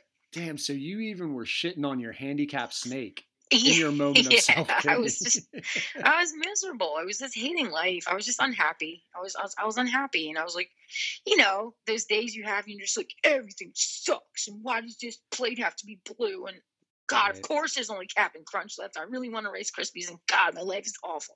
It was just like one of those things, and you know, and that's what I wrote that song about. So yeah, do you think that's just something like the 20s? Post-college life all ahead of you? What the fuck do I do without like an actual schedule, without like this weird responsibility that kids grow up for the first fucking, what, if you go to college 16, 17 years of your life, you're like always told where to be, what to do, how good you are, like the ratings, the grades. And like I don't know, man, you're like whatever, mid-20s, early 20s, and you're like, fuck, it can be overwhelming. Do you think that's just a natural thing, or you think? Yeah, I think I'm sure that's like it's like an age thing. Like I still have those moments now though. Like I think I obviously don't let it affect me like I did then, because everything was magnified. Everything mattered so much then. Right. You know, yeah, things matter so much. Now you're just like, whatever, dude. Like, okay, I'll get over it. No doubt. But it's sort of like you get desensitized to the horrible things that happen to you because you're like, oh, okay. You know, is that what you're going to throw at me now? You know what I've been through? Yeah. But yeah, I think it does. I think it is like an age thing. Like I was just like, my life is meaningless. My choices were stupid. What do I even like, what's my purpose? I don't have a purpose. What am I even doing? What's my goals? Right. I don't even have any goal, you know. No. And I didn't. I was in my 20s singing other people's music for a living. And I thought, I actually said these words. I'm so ashamed. I remember being at a gig and a friend of mine said something about, something about being 30 or something. And I was like, well, if I'm still a singer in a cover band by the time I'm 30, just shoot me. Here I am, right? And here I am, 44 years old, still a singer in a cover band. And I'm really glad nobody listened to that because I really don't want to be shot. But yeah, I was so, not like I thought I was going to become something big, like I was going to be like some Britney Spears motherfucker or something like that. Like I didn't even have those aspirations. I just kind of like, I just thought like I would have done something meaningful with my life by then. Right. And I just sort of really didn't. Well, meaningful. Yeah, from the 20-year-old perspective, man. Right. Like, and no one knows what meaningful is, whether it's you're a fucking millionaire or you're like with Greenpeace and you're saving whales, you know, or you're like help building orphanages or taking down corporate greed. Like, it's different for all the kids at that age. But I think there is something unique, and it's just part of it too, because again, I'm 39 this summer, man. So I don't, this might surprise you, I don't hang out with as many early 20-year-olds as you may. So I've been talking to a bunch on this podcast, and like Olivia James, really intelligent, ambitious, creative people. Dude's a fucking engineer, and she's got like a branding, marketing, photography business, and like they've experienced that, they've expressed that exact same thing where they're like overwhelmed by the life ahead of them, and they feel fucking lost and inept. And you're like, I'm listening to them, I'm like, I don't think you guys realize how wise you are, how much you have going for you. But for some reason, it seems like that age, it just makes you feel that way.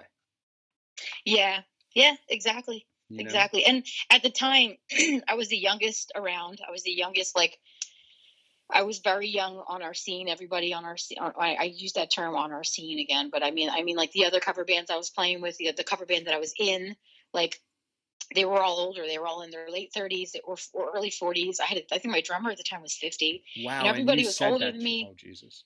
I'm just going back to you being like, if I'm ever 30 in a cover band, shoot me. I'm surprised they didn't throw his fucking drumstick at you or some shit. Well, I didn't say it to them.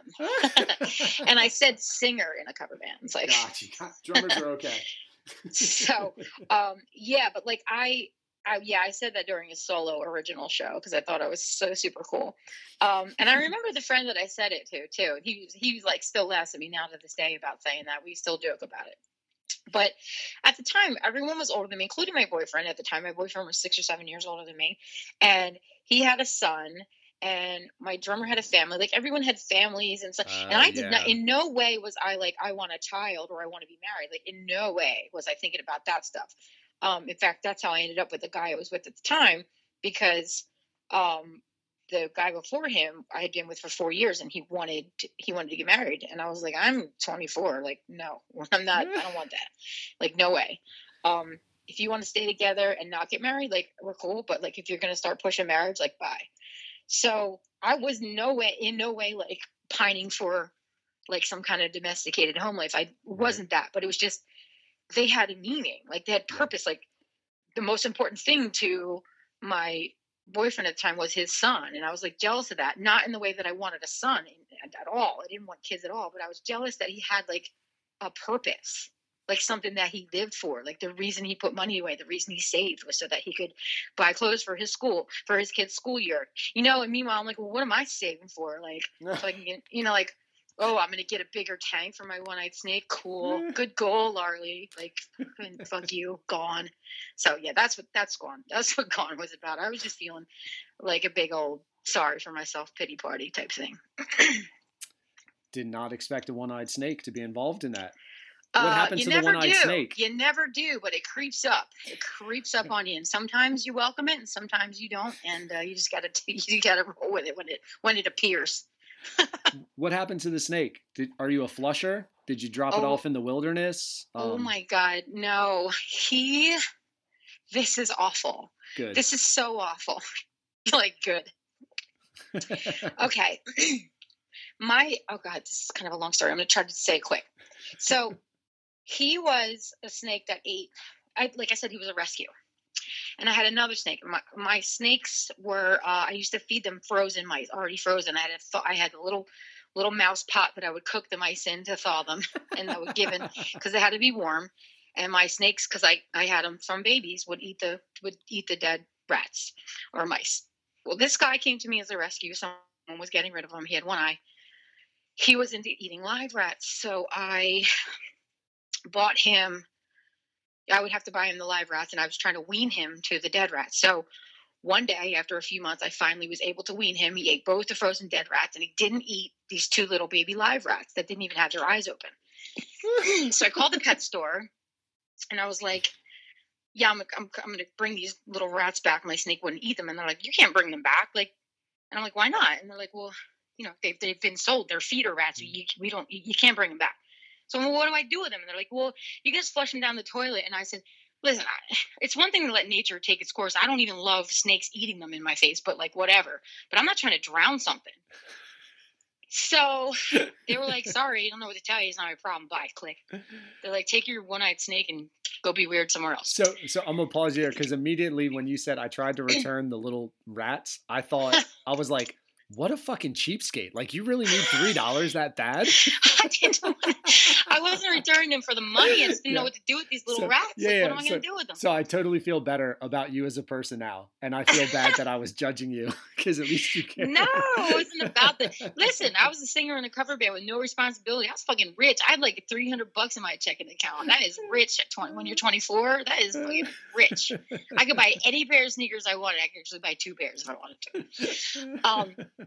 No, like, so they said you can't, you know. So I looked online and I saw this thing, this post. This lady had or her cat had killed a rat, and the baby rats were still there, and she didn't know what to do. So I like read her story and followed her journey.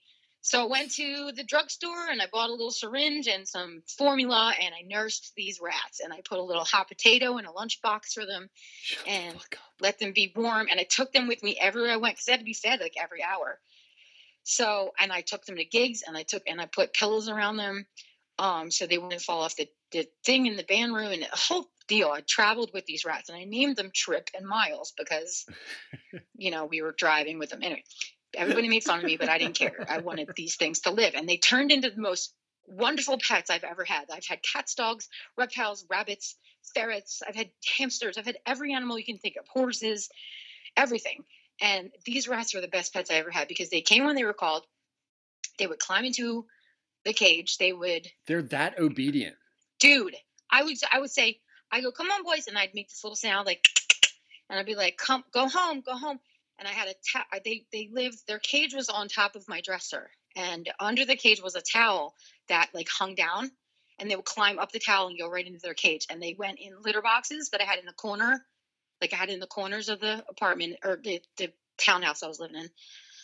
And they would go in their litter box in their cage. Anyway, they were wonderful. Litter box. Jesus, there's so much I don't know about life. Sorry. It was so great. I completely did not expect that. All right, so you're asking about how the snake's demise. Okay, so as I mentioned, I live in a townhouse. Trip and Miles, Trip died. He didn't make it because they were feeder rats. They're not supposed to live past a year or 2. You know, he got a tumor on the side of his neck, and I had to like give him the medication for a while, and he didn't die. So I named my band Trip Fabulous after him. So that's an aside. Shut the fuck up. The band is named after the dead feeder rat. Yeah. Oh my God. Miles lived to be almost 5 years old, which rats to begin with, even if you buy them as pets, fancy rats are only supposed to live like 2 to 3 years. Miles lived, he was almost 5. But anyway, Trip died, and then I just had Miles. Now, I still had the snake. Sorry, I just had to drink some water. I still had this snake. His name was Arturo, and I kept the snake in this tiny little cage. He used to have like the whole room in this big giant cage, but I didn't want my rats to be terrified by the smell of him. Oh. You know, because they would be living stressed out all the time and in fear, and I didn't want them to smell him. Anyway, he was in a cage that he should have been in a bigger cage. He should have been in a bigger cage, but I'm a terrible snake mom. It sounds like someone's spoken to you about personal responsibility. Keep going. Well, he was just too. He had gotten big, and I put him in a smaller cage because I didn't want him taking up as much of the room as he was taking up. Because I wanted to move him to like his own, because he was just out in my living room before in his big giant cage. But I wanted to move him to his own room where I could shut the door so the rats wouldn't smell him, and he wouldn't smell the rats because they would both make each other crazy, right? Got you. So he was in this cage that was too small for him, and he was able to push his way out of the top. So he escaped his cage, and yeah, this is a horrible story. I'm such an awful person. I don't even know. Does it involve a hatchet? No, but it involves an umbrella and a really terrified and upset neighbor. And I feel so bad because not only did I get my snake killed, but I terrorized my poor neighbor who did not expect a 3-foot Honduran milk snake to be in her bedroom in the morning. So she beat it to death with the umbrella and then knocked on my door with it in like tongs, and its dead, lifeless, limp body like knocked on the door. She's like, "Is this yours?" And I was like, "No." It's like, totally not mine. Why would you think that's mine? Shut the fuck up. Like, why would you think that's mine? She's like, "I don't know. It came in my house. It came through the vent. It came out. It had to come from here." And I'm like, "No, it didn't come from here. We're not allowed to have pets here. Like, why would that be mine? Like, you're crazy." But I shut the door and I fucking cried my face off because I was so upset that my snake was dead. I was so upset that I terrorized this woman. And then I was so upset that I lied about it, but I didn't want her to report me to like my landlord and then get kicked out of my house. Oh, it's the most shameful thing. I don't talk about it much. I'll gladly talk to you about the death of my cousin and my cancer-ridden family, but I have a hard time talking about the death of Arturo, my red Honduran milk snake. But yeah, that's how he died. He got beat to death by an umbrella because I'm irresponsible and a terrible snake mom and also a terrible neighbor. By the way, yes. She was awful. She was an awful neighbor before. Oh, now, you're going to go there. You're going to go without, huh? Justify. I win for being the most awful neighbor. I do. I take that title. I win for being the most awful neighbor in the end. I get it. But she was a horrible neighbor to me. And I did not in any way do it on purpose. And I did not in any way take any joy in what happened to her. Because I really did genuinely feel bad. Because could you imagine, like, being an old lady and you see this giant red snake, like, dude, trolling through your room? Like, yeah, that's a long enough fucking snake, man. 3 feet is Yeah, he was about 3. He wasn't that thick. He was just very long, but he was skinny. But he was about 3 feet long. Maybe a little small. I don't know. But he wasn't huge. He was about as big around as a garden hose. Mm-hmm. Yeah, that's plenty. That's plenty fucking big enough, man. Crawling around your house. Still terrifying, Jesus. Yeah.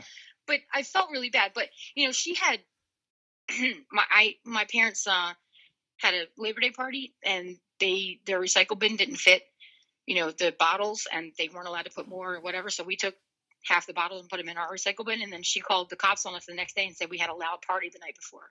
And I was like, no, we didn't. We weren't even here.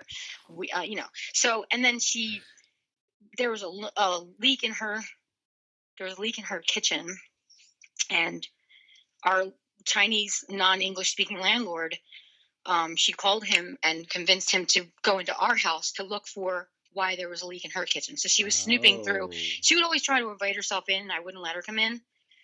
I just didn't really want to. I didn't want her in my apartment. I don't know. Or it was a townhouse. But anyway, she was like, I woke up. Thank God, like, we didn't have a gun because I might have shot her. I saw, when you're lying down and like you can see under the door, like you can see movement, like feet, shadows. Yeah. Well, I saw that. And of course, I was like terrified. Get the 12 gauge. Yeah, and I opened the door, and there she is with my landlord. She's rifling through my closet, which my bedroom's on my second floor. She's rifling through my closet. She's got my shoes in her hand. Right. I'm like, what is going on? There's a leak in my kitchen, and it's coming from. I'm like, you think it's coming from my shoe closet? Like, what are you doing in here? So anyway, she was awful, a horrible neighbor, but I'm not proud of what I did to her, and I still feel bad about it to this day. Kind of sounds like you justify it in a very weird way. I'm just going to say. Yeah, maybe. Maybe that's how I assuage my own guilt, but yeah, it's a lot. So Arturo.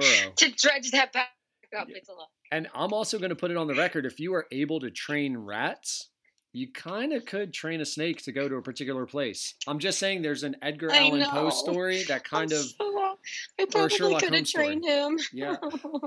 I should have had clamps on the lid so he wasn't strong enough to push it off. But it's not that the cage was too small. It's that he was too big. He was too strong to be in the kind of cage that it was. It should have been a locking lid, and it wasn't. And he was able to, even though I had a brick on top of it, he was able to push his way up and out of it.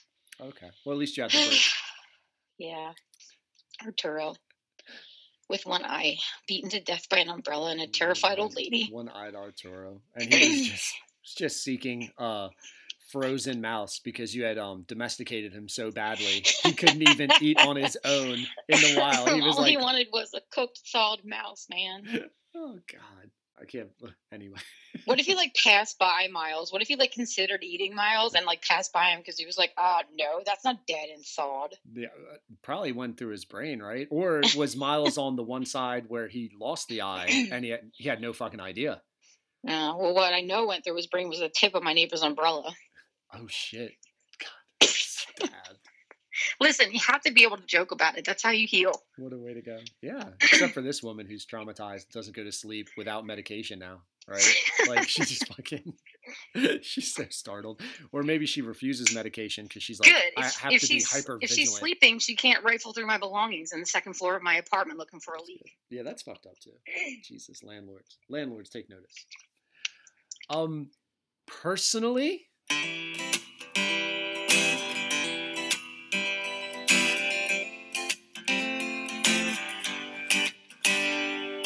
I am not afraid of you and all your fragmented excuses. In fact, maybe we could try out a few of your 1,001 different uses. Don't tell me you're a victim of circumstance.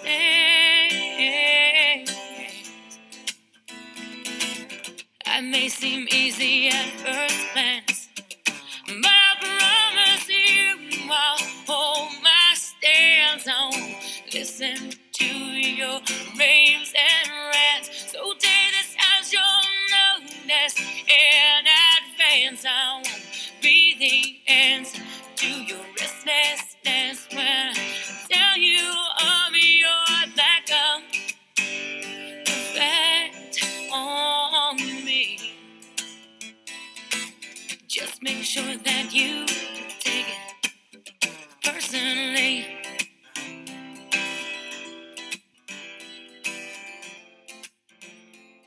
Wait, let me ask this actually. So 5, 6, 7, 8, personally, nothing. Kelly left, which is my favorite because the pianos come into play, and 360. Are any of those happy places, or are we just going to spend 4 more? These are dark stories. No, none of them are happy. But personally, is real quick. Personally, is just it was basically every male friend I've ever had who I thought was genuinely my friend turns out was not my friend and just was trying to date me, and I had friend zoned them without realizing it, and then they were mad at me and they hated my guts and never wanted to talk to me again, and all I was trying to do was be the friend that they were pretending to be, Mm-hmm.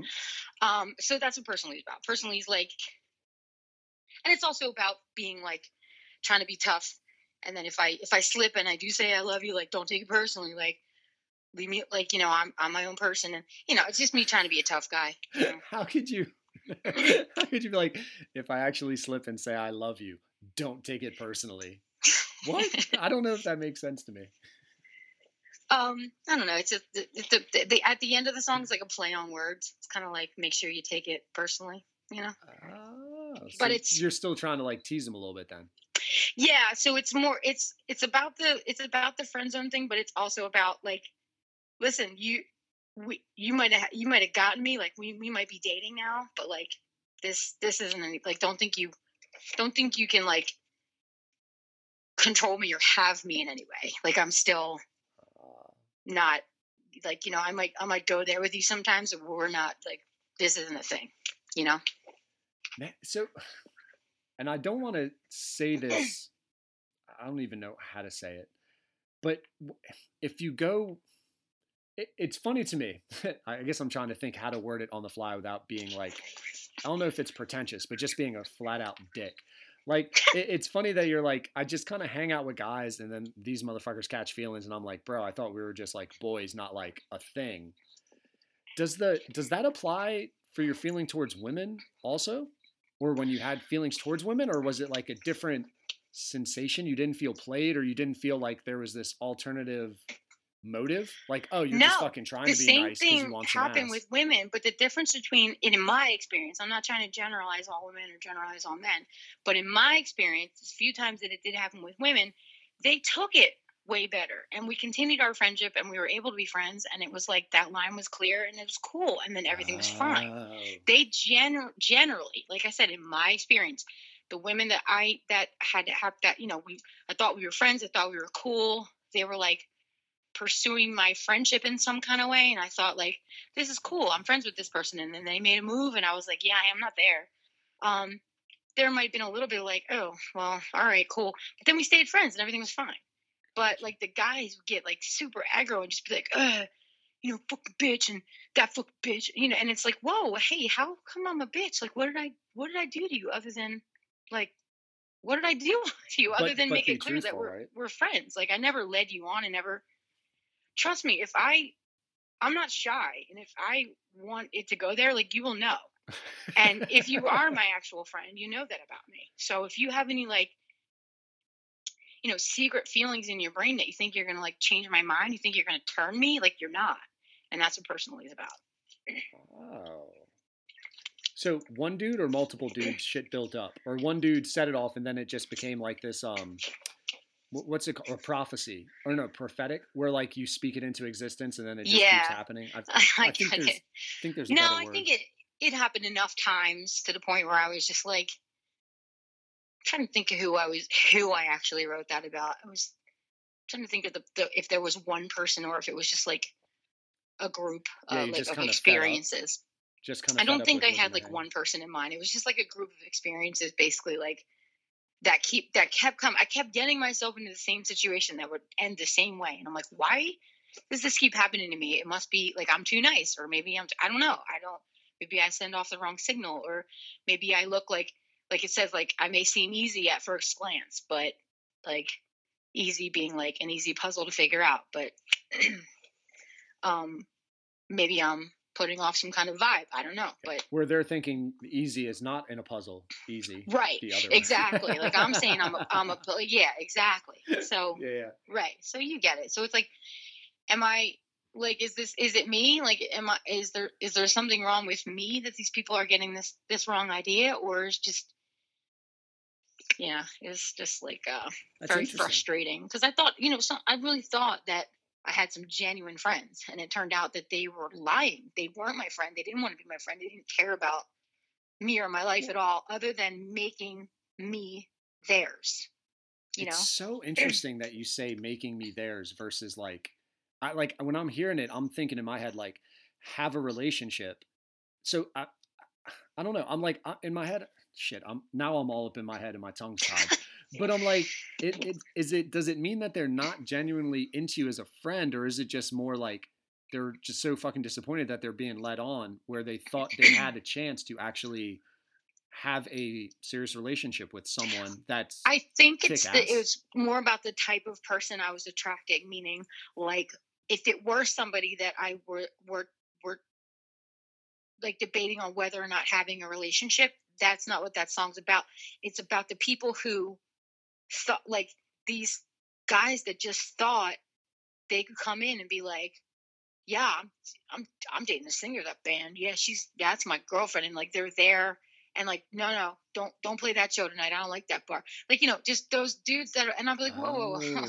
How come you think? Yeah, it was just for some reason at some point during, I guess throughout high school and like a little bit into my 20s, I was like attracting these dudes that just wanted to own me. Like I was like a piece of like some kind of trophy, or like.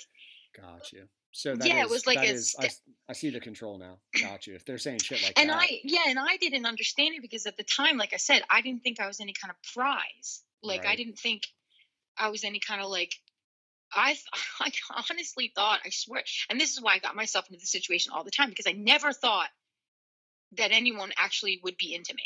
I thought someone would be embarrassed to date me. I thought Mm. someone would be like not attracted to me. Like I said, I had no idea that I was like something. I had no idea that I was someone that anyone would find of value. I had very low, I don't want to say low self-esteem, because I didn't have low self-esteem. Like, I was proud of myself in the way that I wouldn't let anyone walk all over me, and I wouldn't do things just to get people to like me. Like, it wasn't there, but I had low self-worth. And if that's Yeah. not a different thing, maybe I'm using the words wrong, but I really, really, all throughout my life, I mean, all throughout my life, I still struggle with it now. I might actually struggle with it now more than I did when I was a kid, but it just matters less because I have other bigger fish to fry, Right. but I always struggled with, like, I'm ugly, or I'm fat, or I'm dumb, or my songs are stupid, or my voice sounds like a frog drowning, or this color is hideous on me, or my hair is horrible, or something that I say is going to be insensitive, and I'm an idiot, and people are offended by everything I say. I just always, and this again, there's a big self-pity party, and it sucks, and I'm embarrassed by it, but like, that's the reality. I have those voices all the time. Every time I look in the mirror, I'm like, you fat piece of shit. And I'm embarrassed of that, because the last fucking thing I want in this life is for my daughter to ever, I don't ever want anyone to say something like that to my daughter, especially her own brain, Yeah. so I struggle really, really hard with not conveying that to her. Like, I never ever say, like, oh, I look fat in that, or oh, I'm uglier. Never in front of her. I always go, you have such a smart mom. Your mom's so strong. And if the time is right, I'll be like, your mom is, look at me. I look so pretty in this, don't I? But at the same time, there's that balance. Like, I don't want her to be conceited. Like, Right. I'm the best there ever was at everything there ever is. I don't want her that. Like, it's tough. It's that raising a girl in this world. I can raising a boy too, but it's the same. It's like, it's challenging. You don't want to put the wrong message. And my biggest fear for her is that fucking voice that I have in my head that answers every question wrong, and I don't want her to have that. But blah blah blah blah. At the time, I couldn't fathom that anyone would actually be interested in me. So when I became friends with these people and they became a part of my life, then it turned out they were. I was like, fuck, oh, that's cool. I thought we were friends. Like, whatever, dude. Gotcha. So, and again, it was the ones that wanted to control what I did, wanted to take care of me, wanted to pay for things, wanted me to get rid of my car that I was driving, and let me drive you, and whatever, stuff like that. So that's where personally came from. Huh. I really like what you said about the voices, and I feel, I guess, not to go too side tangenty, but I couldn't imagine the voices kids get now, especially with social media, when you post fucking anything, and if you don't get enough likes, you don't get enough clicks. It's don't, terrifying. Jesus, it's so much worse now. Lord help you if you get not only like not enough likes, not enough clicks, not enough thumbs up, whatever, but a fucking negative comments or a slew of negatives. Like, what that would put in your fucking head as a developing adolescent is it's unfathomable to me. To this day, I'm 44 years old. I still am careful about what I post, because I can't handle. Now, if it's something negative about me that I disagree, that little voice doesn't express, then gloves are off. I will fight you tooth and nail. But if it's something said to me that little voice in my head agrees with, oh, the affirmation. I'm so hurt, like, personally, deeply hurt by George behind his keyboard, who didn't like the color of my hair that day. Right. Like that. Like, if that voice is like, fuck that, your hair's great, like, then I'm fine. And George can be George all day and trash my hair all he wants. But if that voice said, oh man, that looks shitty on you, and my voice agrees with George, oh my God, then George controls my life for the next 6 days, and I don't want to eat or eat too much, or I don't want to get out of bed, or I can't sleep, and that fucking George with his stupid comment controls my whole life. Yeah. And it's not George. It's my fucking dumb voice that I listen to. But if it agrees with George and George says something nasty, I'm fucked, and I don't want my daughter to go through that. But how do I protect her from that? How do I save her from that in this world? I don't know if you can. Just the love and self-confidence comes, I think, from just knowing that you got someone who fights that voice for you, right? Like having someone that like my mom. Even if I feel this way, I know my mom doesn't look at me that way, and you get strength from that.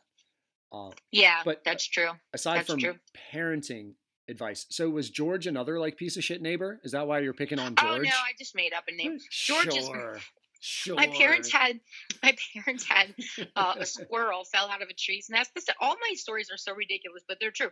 A squirrel fell out of a nest in a tree, and it was a baby squirrel, and somehow it took a liking to my dad, and it like climbed up his pant leg, and my dad would feed it, and it was around for a while, and my daughter would be like holding it, and it would hear my dad's voice and like jump across the patio just to get to my dad. Like, he loved my dad. Oh wow! And his name was George. And then he just kind of stopped coming around. He probably died or something, whatever. But his name, and I don't know why I went there, but I just thought of George. George is the baby squirrel that loved my dad. The baby squirrel who's a fucking internet troll. That's where he went. He went to his mother's basement, and now it's just nothing but a fucking internet troll. Yeah, probably. I'm like, I fed you corn, you son of a bitch. Fuck you. I taught you how to type, and now you want to use that skill against me? I taught you how to type. The fuck? Oh, shit. So, and again, dude, I totally, and it's fucking poor podcast hosting on my little primitive ass. I'm running up against a little bit of a hard deadline on mine end. You got it. Because I didn't think, honestly, like I thought 5 minutes. I had no idea the amount of thought, Jesus, and like experience that went to each of these songs. And I guess I should apologize for that, because when you hear them, you can tell they fucking like they're deep. But at the same time, I was like, I don't know. I don't know what the fuck I was thinking. I apologize. But for the last three, pick your favorite kid. Nothing. My favorite kid. Nothing. Kelly Left or 360. Well, I can sum them up quickly for you. Okay. Kelly Left, my dad wrote the lyrics to.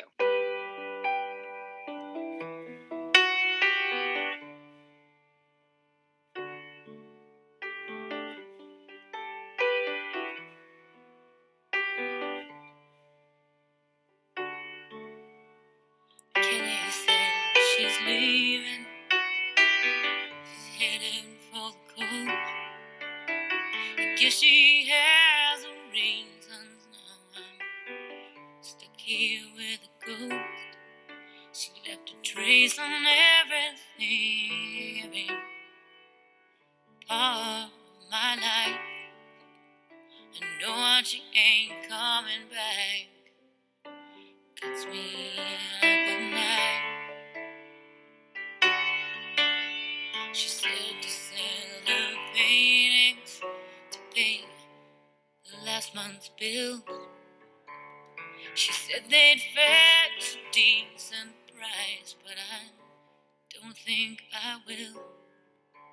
And Kelly wants a clean break. She said not to write or call. I guess she had. No way. My dad used to make tapes, and he would sing into them, and he'd give them to me because he wanted me to write. And I was like, well, I don't know what to write about. And he said, so he would sing me all these songs. I have boxes and boxes of tapes that my dad just sang into. They were about the most ridiculous things. My dad loved motorcycles. They were about motorcycles. My dad, it's just, but Kelly Left, my dad wrote most of the lyrics too. I tweaked them to make it my own, but my dad wrote that song basically. I wrote the music. But yeah, I took one of my dad's tapes and made it into a song. So who was Kelly though? Kelly was actually my sister's roommate who left. They're still best friends now, but she left to move to California, and they had been roommates for 6 or 7 years. And my sister was devastated when she moved out. They're just friends. It wasn't any kind of romantic relationship. They're both straight. But she was my sister's roommate. And then this is really weird, real quick story. The day I met, so I dated this girl, Kelly, off and on for about 6 years. Oh shit. And the day I met her, she said, hey, can I buy you a drink? And I was like, yeah. And what's your name? My name's Kelly. I said, I wrote a song about you. And she was like, what? I'm like, yeah, I did. It's called Kelly Left. And that's how we started talking. And it's funny because to this day, anyway, but we're still great friends. We're still really great friends. She's actually married to like a wonderful girl now, but she's still one of my best friends. But it's funny. Everybody who knows us thinks that I wrote that about her when we broke up. And it's just not the truth. I wrote before I even met her. Oh, so that's how you actually got with her. What a fucking boss move. Jesus. Isn't that funny? You got a little aggro in you. I wrote a song about you.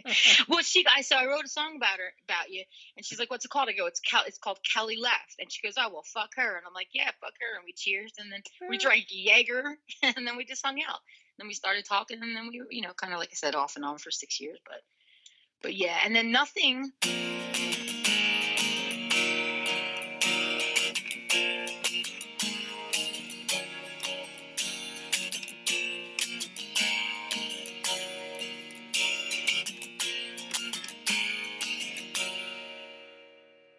Don't look at me that way. Martyrdom is so unbecoming. Apologies can't heal broken bones. And your shameless campaign for pity is numbing.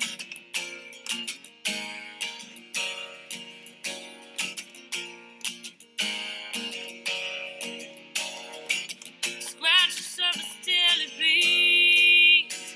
Waste all of your strength tying the noose. What's the purpose here if not to grow? Desperation is a bad excuse. You say nothing is wrong, nothing, and I'm holding my breath. Nothing, but I'm waiting for the next swing, and nothing is all I have left. Overturned table, chairs like splinters, blood, tears, my heart on the floor. You bring out the demons in me, and I don't wanna be here anymore. You say nothing is wrong, nothing, and I'm holding my breath. Nothing, but I'm waiting for the next swing, and nothing is all I have left. Nothing is about. I was in an abusive relationship. It was the guy was. I was in high school. My first boyfriend. No, my second boyfriend ever. My first real boyfriend. My first boyfriend that like called himself my boyfriend. That you allowed to call him. Yeah, boyfriend. right, exactly. He would get angry and he would hit me. He choked me. He punched me in the thigh one time. I was a track runner, like I said. He punched me so hard he bruised my leg and like I couldn't run for a couple of days. And, holy shit. Yeah, we would get in fights. And listen, it wasn't like I was like, oh, what do you want? What do you want to do tonight? And he was like, shut up, bitch. It wasn't like that. Like we would get into. I'm not saying in any way I deserved it. Obviously, no one ever deserves to get hit by anybody, let alone a man or a woman, whatever. But we would get into it, and I would fucking fight him, and things would escalate, and he was bigger than me, obviously, and yeah, he definitely physically knocked me around 2 or 3 times. It happened 2 or 3 times, and then that was it. I was like, nah, I'm out. Fucking bye, whatever. God. So that's what that song was about. And I wrote that years later. I mean, I wrote that when I was, well, whatever age I was when I wrote. I can't do the math. Like 24, I guess, 25 when I wrote that whole record. So 8 years later, I wrote that. Wow. But I actually had a miscarriage from that relationship, and life would have been very different if that baby was born. Because I was 17 or 16 at the time. So, nothing is about that whole thing about, nothing's left now. I didn't have a miscarriage because of him. It was just because I was 16 probably, and my body wasn't ready or whatever. I don't know what happened. Just God didn't want me to have a baby at the time. But yeah, I was running on the beach and I just had these crazy cramps, and I went into the water and I came out, and yeah, it was bad. But in any event, I hate to like glaze over that. I know, now I feel like a fucking dick, and you're going like, and you're talking so quick. There's so much more story there, but it's just more heartbreak and awful stuff. And I still dream about her, and I still think it would have been a girl, and it's whatever. So anyway, nothing is about the guy that used to hit me that I almost had a baby with. So. And I would have, people ask me like, well, would you have had her? You were 16. Yeah, 100%. Yes, I would have. I know that answer right now. I 100% would have.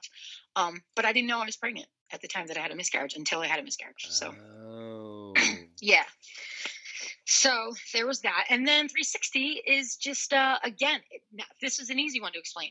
Time is funny like when your heaven cries. But she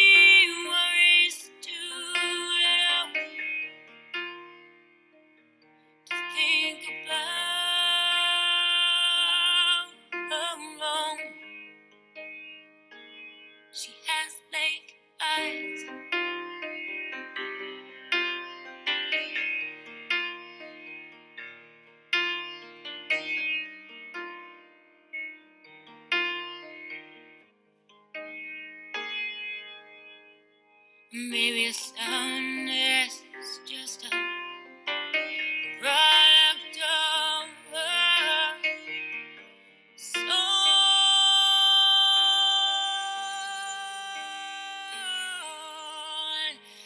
Time, they say,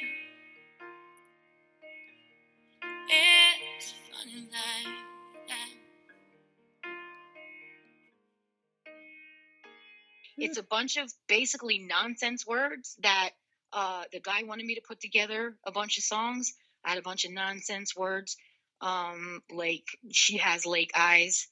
It's about a boy I had a crush on, and actually, girl, I had a couple crushes in grade school. Crushes on my best friend who was a girl, and I didn't understand it. I was confused.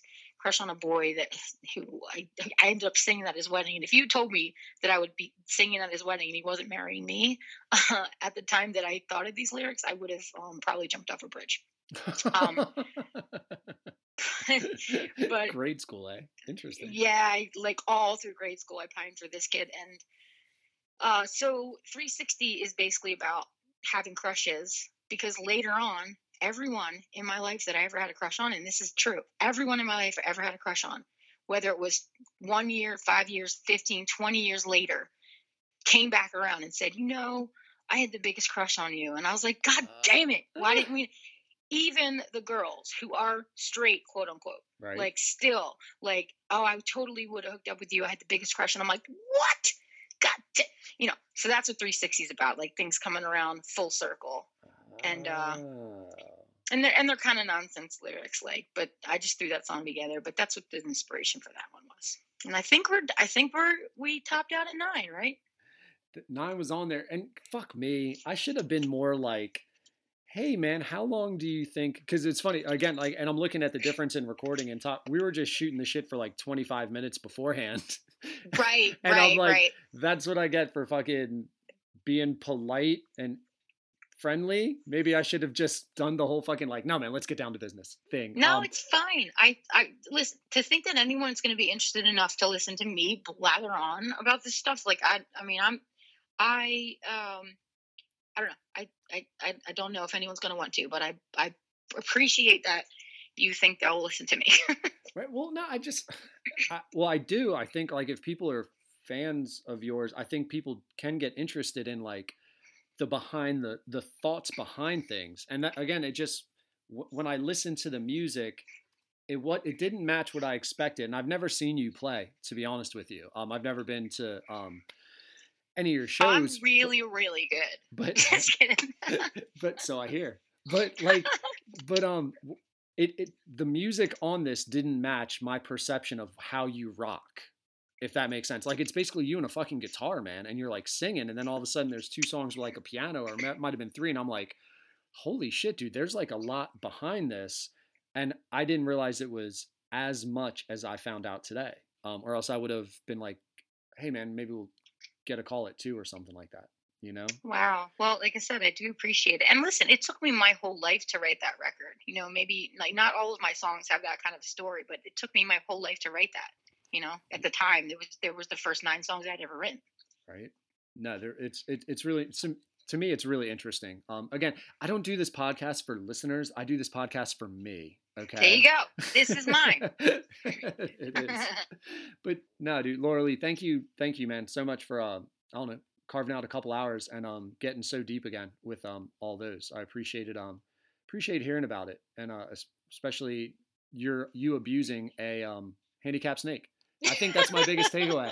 The animal abuse for a handicapped reptile is Arturo. Arturo, shout out, R.I.P. Arturo. We'll pour some out for him. Whoever's listening to this, if you're drinking, pour some out for Arturo. Oh my God. I'm going to go start drinking now and think about Arturo and his one eye. Go to a dark place. So if you win a snake at like a carnival, do you immediately pull out one of the eyes to make it more Arturo-ish? Can that be a thing? Yes, all of my pets, actually. My 3 cats only have one eye. There are 3 eyes between them because all of my pets have, that's a requirement. I only Except pets that have one eye, and if they don't have only one eye, I make it so that they do. Saw. It's like Saw up in this bitch. Told you I'm a terrible pet mother. Right? What else do I have to tell you to make you believe me? That's it. I don't want you to mail any of that to me. Keep the eyes. Keep the eyes. My box of pets' eyes. Oh, Lord, this is taking a very strange turn. It is. Let's quit while we're ahead. I'm just going to take it out of context. Never mind. All right. Thanks, dude. Thank you so much. It was so great getting to know a little more about your songs. And hopefully sometime this summer I'll be able to check out a show from a safe, reasonable distance. Yeah, that'd be great. We're starting up, taking those steps. But I'll send those songs to you, too, just so you can listen to them. Yeah, that'd be awesome. Sweet. All right, Sean, thank you. Thank you, man. Have a good one. You too. Take care. I've now become an expert on the subject I like most. Getting to know you. Thanks to Laura Lee for sharing those intimate details about her songs. I mean, I don't know about you, but I've really enjoyed hearing, after listening to especially, the story behind the song. So be sure, support an artist, to be grammatically correct, and check out her original work. The album's name, which I found on iTunes, is Laura Lee, but it's spelled Laura Leah. Maybe I've just been saying her last name wrong. Laura Leah, Laura space Lea. That's an A at the end of the E. Thanks to AndrePsyche.com for sponsoring the podcast. Go to AndrePsyche.com for some trippy merch. That's going to be worth checking out. And if you have not already, please friend and follow the Getting to Know You pod on Twitter, Instagram, Facebook. I'd actually really like to know, I'd be interested in a sincere way, do you like this kind of thing? There are so many bands, so many original artists around Delaware, especially Southern Delaware, that play music and have songs behind them, and I would love to help and promote them. So if this is something that the audience is interested in, just hit us up. Let us know that you're into knowing what artists think of when they make music, and I will stalk them until they come on the pod and share their stories. Now, for what everyone's been waiting for. The word of the pod. Songstress. Songstress. Hopefully, I can keep it one word from here on out. Songstress is the word of the pod, so please post that word on any of our social media sites or tag the Getting to Know You pod when you use the word of the pod, Songstress, on yours, and you will get a shout out on the very next podcast. Also, don't forget, please subscribe, rate, and review the Getting to Know You pod. We're on Apple, Spotify, or any podcast platform you prefer. And finally, if you or someone you know would like to become a sponsor of the Getting to Know You podcast or advertise on, and I feel like I should be saying advertise on instead of sponsor, but I use them as one as the same. We, here at the Getting to Know You pod, would love to partner with you. We have a wide-ranging global audience that would like to get to know more about your brand or business. All you have to do is message us. Later.